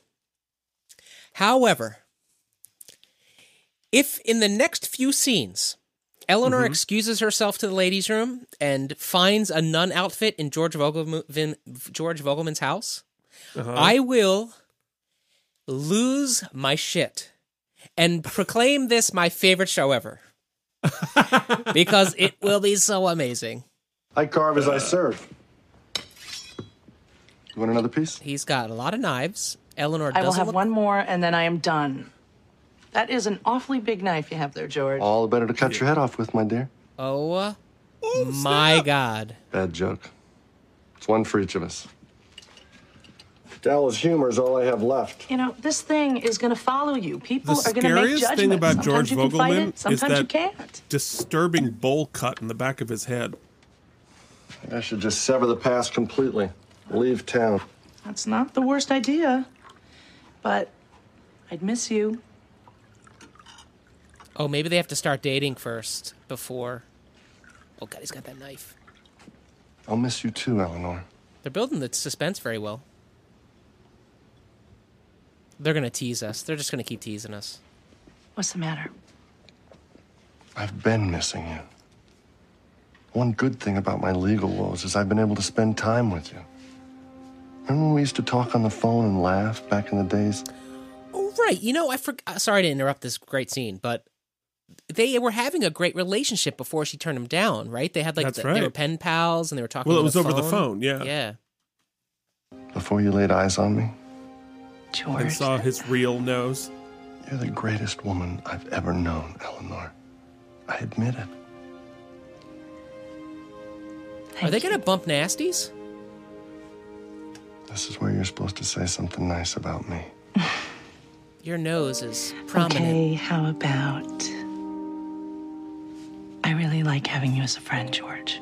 Ooh. What are things Keith's heard many times in his life? Oddly, people calling him George, but the sentiment remains. Translation. You're assuming I had friends. Yeah. Let's just To stay friend friends. zone me.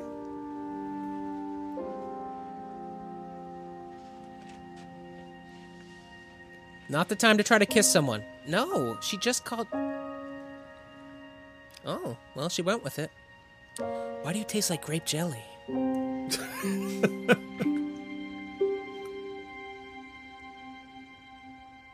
That was like a full-on kiss. No. Henry. No, Jimmy, I'm not going to let you point the finger at her. Oh, you better get it, Winkler. You get that? You think I win because I accuse my own wife of murder? We'd be doing it, not you. Oh, with my blessing. You want to risk prison the rest of your life? Is that what I'm hearing? Allison could not possibly... Actually, let's do it live. Ready, Keith? You just find a third harmony on top of me. It's time for a plan B. That was bad. That was more of really, like an really bad. octave than... Well, I didn't know what the jingle was. It's time for a plan. Plan B. B. There we go. Moderately done better. this. You know her. It doesn't matter. She's a red herring to give us reasonable doubt. Yes, that's the definition of a plan Jimmy. B, What Henry. jury is going to believe? It isn't crazy. Think about it. Do you know, though, what the Fonz's favorite plan is? Plan A. Come on!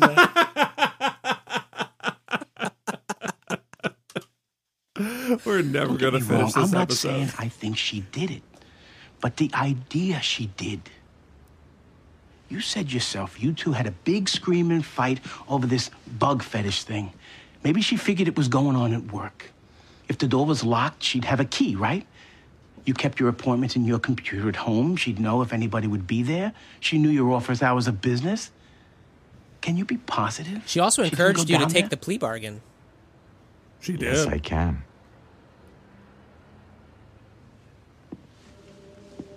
Oh, shit.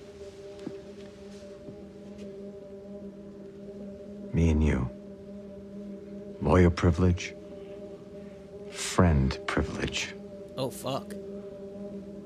Me and you. Sure. You were close. It was Stephen. His son? What? Your son, Stephen? I saw the door close on him when he left. Fuck. I think he must have come down. And he discovered... Why haven't you told anybody this? Because I don't want him to spend the rest of his life in jail for something I drove him to. Well, then take the plea bargain, you dick. Now look, you said I had a very good chance of beating this thing. That's what I've decided to do. And he's letting you take the fall. He's so angry with me, he doesn't care. The score He doesn't is even way know I better know. this episode. Yes. There's some real instruments, finally. Let me go to the DA. Absolutely not. Henry. No chance. My dad tells me not to swim drunk, and Henry Winkler's going to take the fall for murder for his son. They will try him as an adult. You know that, Jimmy. His life will be over. What if he kills somebody? Well, now get him help. No, Henry, you can't. This is between you and me. You gave me your word. Oh, Winkler's killing You him. say anything to anybody, I'll confess to the crime. Well, people didn't This happened realize how because good of of an me. actor he was back when he was the Fonz. I'm willing to take the risk.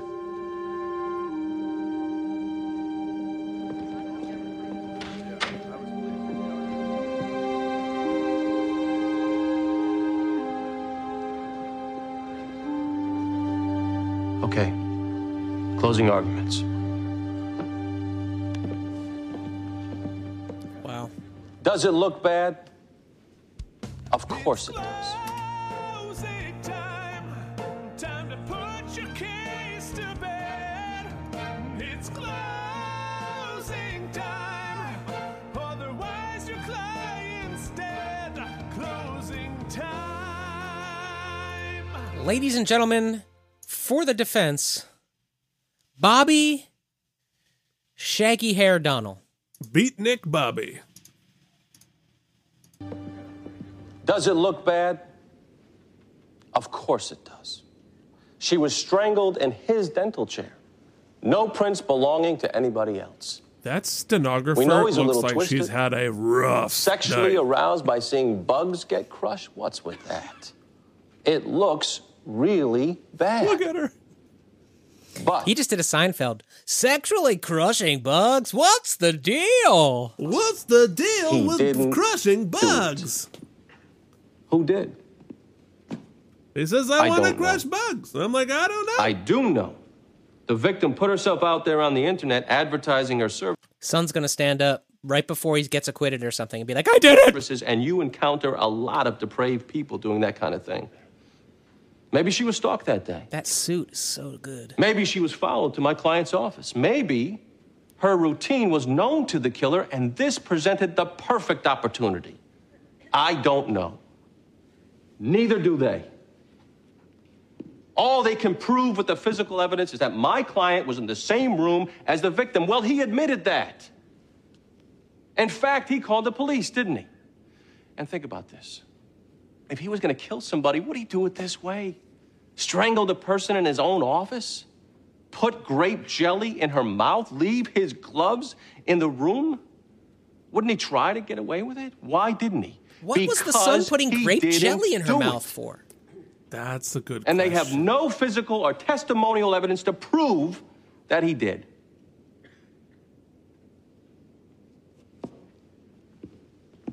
He kept her pictures, cleaned her teeth for free while she squished cockroaches. Maybe she said she wasn't going to do it anymore, and he snapped. We could stand here all day trying to make sense of it, but you Look, can't Donna gets a make feature. sense of depravities, ladies and It's the gentlemen. least they could do. Whether it be a murder or a bug fetish, it's pointless to apply reason. No evidence. Yeah, points but to reasonable anybody doubt else is the being whole in that room bar, other than buddy. the defendant. The woman he engages to come to his office to squish insects and bring him to a climax is found dead. Him and her, she ends up strangled. We caught him in a lie. Right here on the witness stand.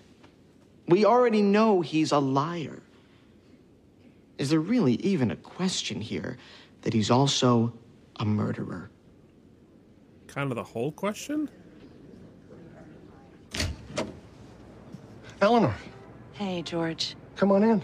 Oh, actually, I'm running late for a deposition. I George just has been stopped working by out. to. Well, I'm just feeling a little uncomfortable about last night's kiss. Oh? Straight to the point. I've been thinking about it all night, and you know, George, your trial was the biggest professional victory of my life. Pretty big for me, too. And that kiss I mean, was I the think on some level, I biggest try to professional relive loss. that victory every chance I get. And being in your company on some unconscious, I just think I feel better about myself when I'm with you. You kissed me on some professional high? No, it's not that. I like being with you because what I came here to say is that our friendship is very complicated. And my kissing you is probably not going to happen again. Damn. And I just want to be clear on that we just keep it as friends. What a performance from Michael Monks here. I understand. Yeah, because it's so sincere, and yet we're like, is he gonna go full raging psycho here? But he's not giving us that. Either George is actually feeling all of this, or George, the character, is a phenomenal actor too. It's really interesting. Levels and levels and what levels. is happening? Yeah. I get it, Eleanor. You okay with that? Yes. And I appreciate you coming here to tell me. But now I have to try to kill one of your other friends. See you soon. Probably Absolutely. not. Well, I got that deposition, so, all right. No. Oh, okay. Bye. There's so much tension every time he's around now.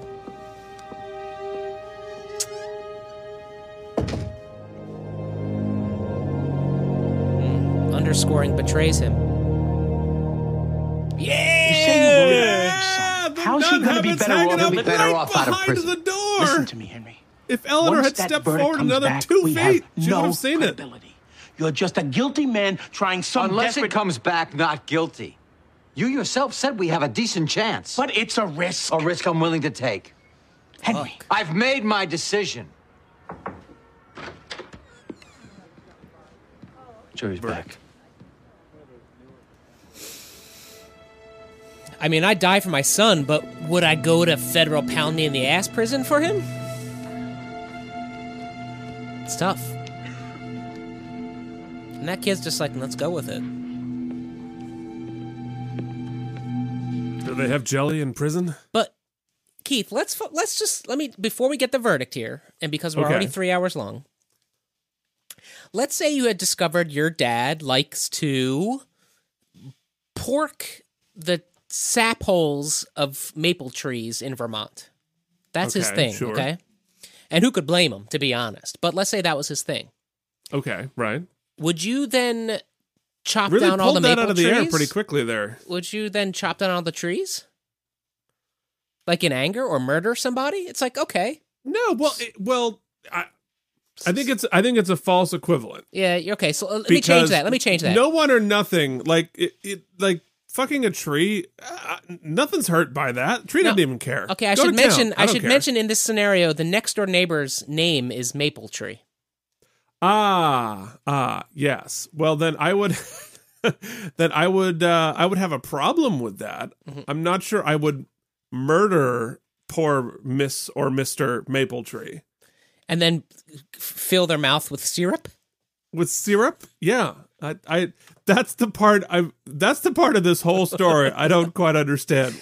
Where does the jelly come into Well, he's like, I have to make them think it was my dad. Well, it being in his office is pretty good, but just to take it another step further, he's got a weird thing with jelly, so I'm going to bring that. But we haven't established that. Let me take some random thing from my house that's in pretty, as Henry pointed out, is in pretty much anybody's house. Not that much grape jelly.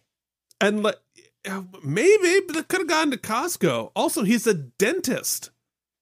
Like, he's taking the grape jelly out of her mouth. All right. We'll see if there's more to the story. Will the defendant please rise? Has the jury reached its verdict? We have. What say you? In the matter of the Commonwealth versus Henry Olson, on the charge of murder in the first degree, we find the defendant, Henry Olson, guilty.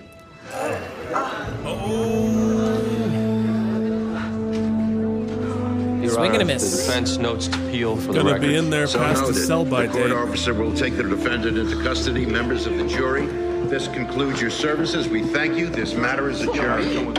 We have appealable issues. Can we win? I don't know. I didn't do it. Oh, fuck. Res ipsa prison. Get out of here. Pipsqueak. Snap. What are we gonna do? What are we gonna do? Jimmy's looking at the sun.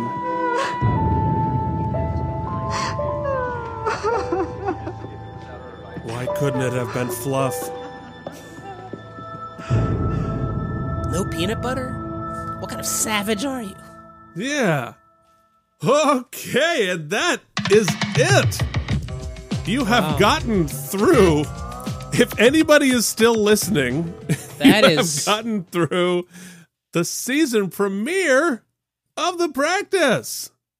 Wow, we went on so many journeys together today. We really did. My goodness. And now, oh God. How dare you.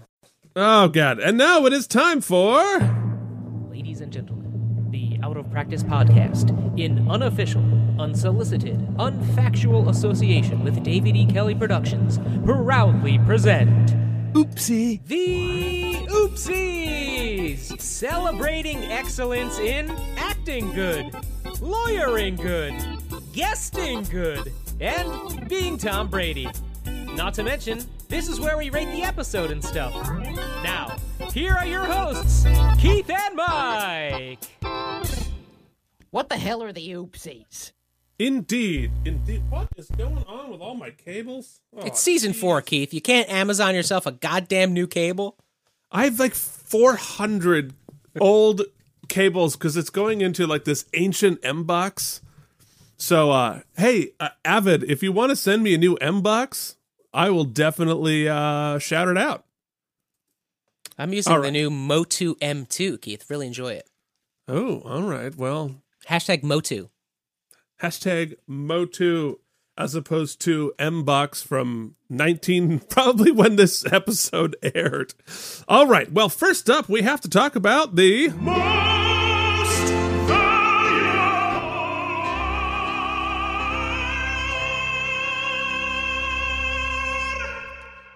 Well, the most ethical lawyer goes to Jimmy because despite the entire firm's agreement that they were going to plan B the client's wife without his knowledge.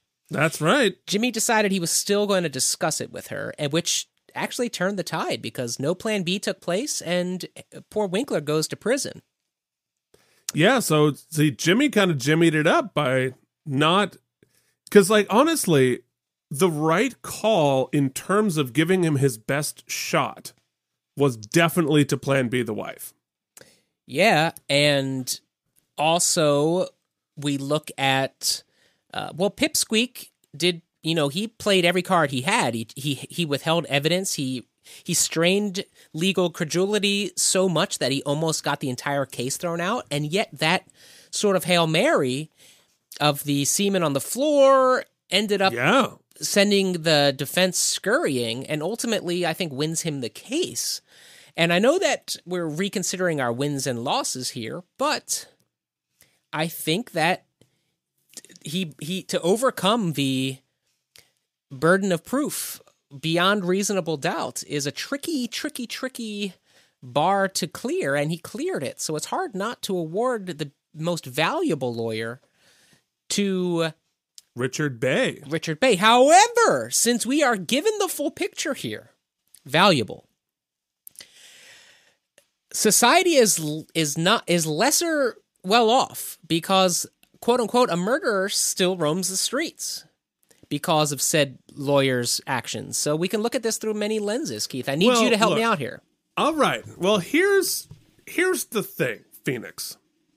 The law, good for good and evil, mostly evil, is specifically results-based. We don't want our society to be as results-based as it is, but the law, it's kind of binary. You win or you lose. This isn't the moral part of this is sort of aside. It's you win or you lose. It is the law, the legal system is very much results based. Whether it should be, whether that's the right thing is separate. So I definitely throw my vote for Richard Bay. Well, there you go. In his first episode. There you go. So congratulations, Richard Bay. You have won your first MVL in your first episode, which leaves us with... Already famous cause you've been on TV, getting a paycheck. Or the first entry on your IMDb. Way to go, and you're the best guest actor. You are the best guest actor. You are the best guest actor on the episode. It is a dogfight this week between... It really is. Henry Winkler and Michael Monks going toe-to-toe, cockroach for squished cockroach. And Keith, there's an existential crisis here too. I think that Michael Monks, for me, gives the more powerful performance that has to walk the tighter tightrope. Mm-hmm. However, since the entire universe is, or I should say the entire globe here, is in quarantine lockdown and obsessively checking social media, we have a shot to reel in a big fish by hashtagging Henry Winkler. Should we award it to him? You never know if he sees it and makes a comment or decides he wants to promote our podcast. So what do we go with? My heart or my marketing brain? Okay, well, first off, do the Oopsie Awards have no fucking integrity that you would think about marketing in your decisions? If the Oopsie Awards don't count for something, what are we doing this for? You're right. You cannot use that. You're right. How dare you, sir? How They're very dare you? serious and very real. So no, I'm kidding. Michael Monks, I think, for me, is the best guest actor. Yeah, well, it's an interesting one because this is a tough one. Because not only do we have Dean Norris in this episode, you have Holland Taylor in this episode, where we have Jason Kravitz killing it as his first appearance as Richard Bay. And yet, I agree with you. I think it does come down to Henry Winkler or Michael Monks here. And I think Monks does terrific work, and I definitely agree. He deserves one. But just for the sake of being a dick, I'm going to vote for Henry Winkler. Hey, the because I thought Splitsy, because I thought he did a really terrific job being both vulnerable, but also very strong. And also, Henry Winkler is always playing against type. That's true. Yeah, for the rest of his It's just a challenge career. he will always have, and he always does it so well, but it's that extra thing. Definitely. Well, congratulations, Henry Winkler and Michael Monks, with our first Splitsy Oopsie of the season, which leaves us with... You killed your podiatrist or blew the case, but you let a single tear run down your face. You're the best actor on the show. Bobby's back, baby, and he is giving me all the Bobby. Dylan McDermott, great episode. Michael Bottalucco, great episode. Great episode. Great episode all around. But I just keep coming back to those scenes with Eleanor and George. And just like we talk about with Steve Harris, when he's in a scene, he just destroys the scene and swallows it whole. That is what Cameron does. And even though I would say that this is probably Bobby's episode, I just can't escape how much of an impact and how great Cameron Manheim plays this character, especially with her conflicting feelings with George. And so it's hard for me. I have to go with my gut and give it to Cameron. Yeah, no, just for the sake of simplicity, I completely agree. I think it's definitely Cameron's episode. She had the B story, but she definitely had the A story acting-wise. And I thought she killed it. The mix of vulnerability there, 1,000%. Cameron Manheim, congratulations on your Oopsie for Season 4, Episode 1. Next up... The Tom Brady Award for being Tom Brady. Look, he's putting trademarks left and right. He's got Tampa Tommy. He's got Tampa Bay, or whatever that dumb one was. Tampa Bay. Yep. So we're going to quickly, just to give Keith a weird challenge on the Instagram this week, we're going to award this week's award to Marketing Wizard Tom Brady. Marketing Wizard. Yeah. I will counter with, how about Trademark Pirate? I like Trademark Pirate Tom Brady. I like it. All right, let's do it. Ladies and gentlemen, it is time to announce how many spare tires this episode gets. I was amped for it. I think it delivered. They really they've set up such great tension with George. I know they retconned him, but they are using it to their advantage, I think. They built me so much tension in that storyline. Every time he held that knife, every weird crack he made, just the nun's habit on the back of the door with Eleanor feet away. It's just such great stuff.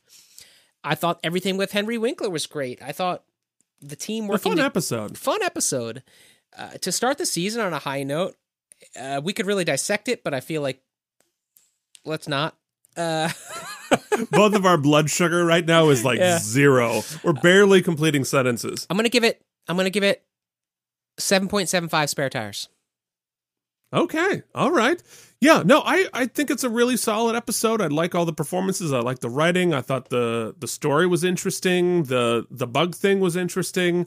I really would like to get an answer on the grape jelly thing. Like, what the fuck? It's not coming. Like that feels like that was a thread left untied. But we'll see. But you know what? I am feeling generous on this Easter day, and I'm going to give it an 8.25. Which gives us a solid 8 for the season premiere. Much of like The Practice. Jesus, that makes that resurrects and makes the overall average risen. Ouch! Roll the boulder back on that metaphor. All right, you have gotten yourself through this season premiere episode of the Out of Practice podcast. Hey, do us a favor. Leave us a rating and review on Apple Podcasts or anywhere else you can join the jury. Very much appreciate that. You can find us on social media at Out of Practice Podcast on Instagram and Facebook. You can go to our blog spot site, outofpracticepodcast.blogspot.com, and see all of the screen grabs and awards that we put up there, as well as a definitive ranking of rating and reviews. You can also listen to Star Trek The Next Conversation. What the inspiration for the whole thing. You know what else you can do? Wash your hands for 20 seconds often throughout the day. You can also stay inside and do your part to socially distance while we all get through this together. It's Hang so in much. there. Oh, yeah. Talk over as many people as you can. Try to talk over the different things. Ladies and gentlemen, you know what Keep penetrates talking over a mask and or any sort of facial covering? A giant laser beam to the face. And thank you to all of our medical workers. Don't talk over them. Laser zap.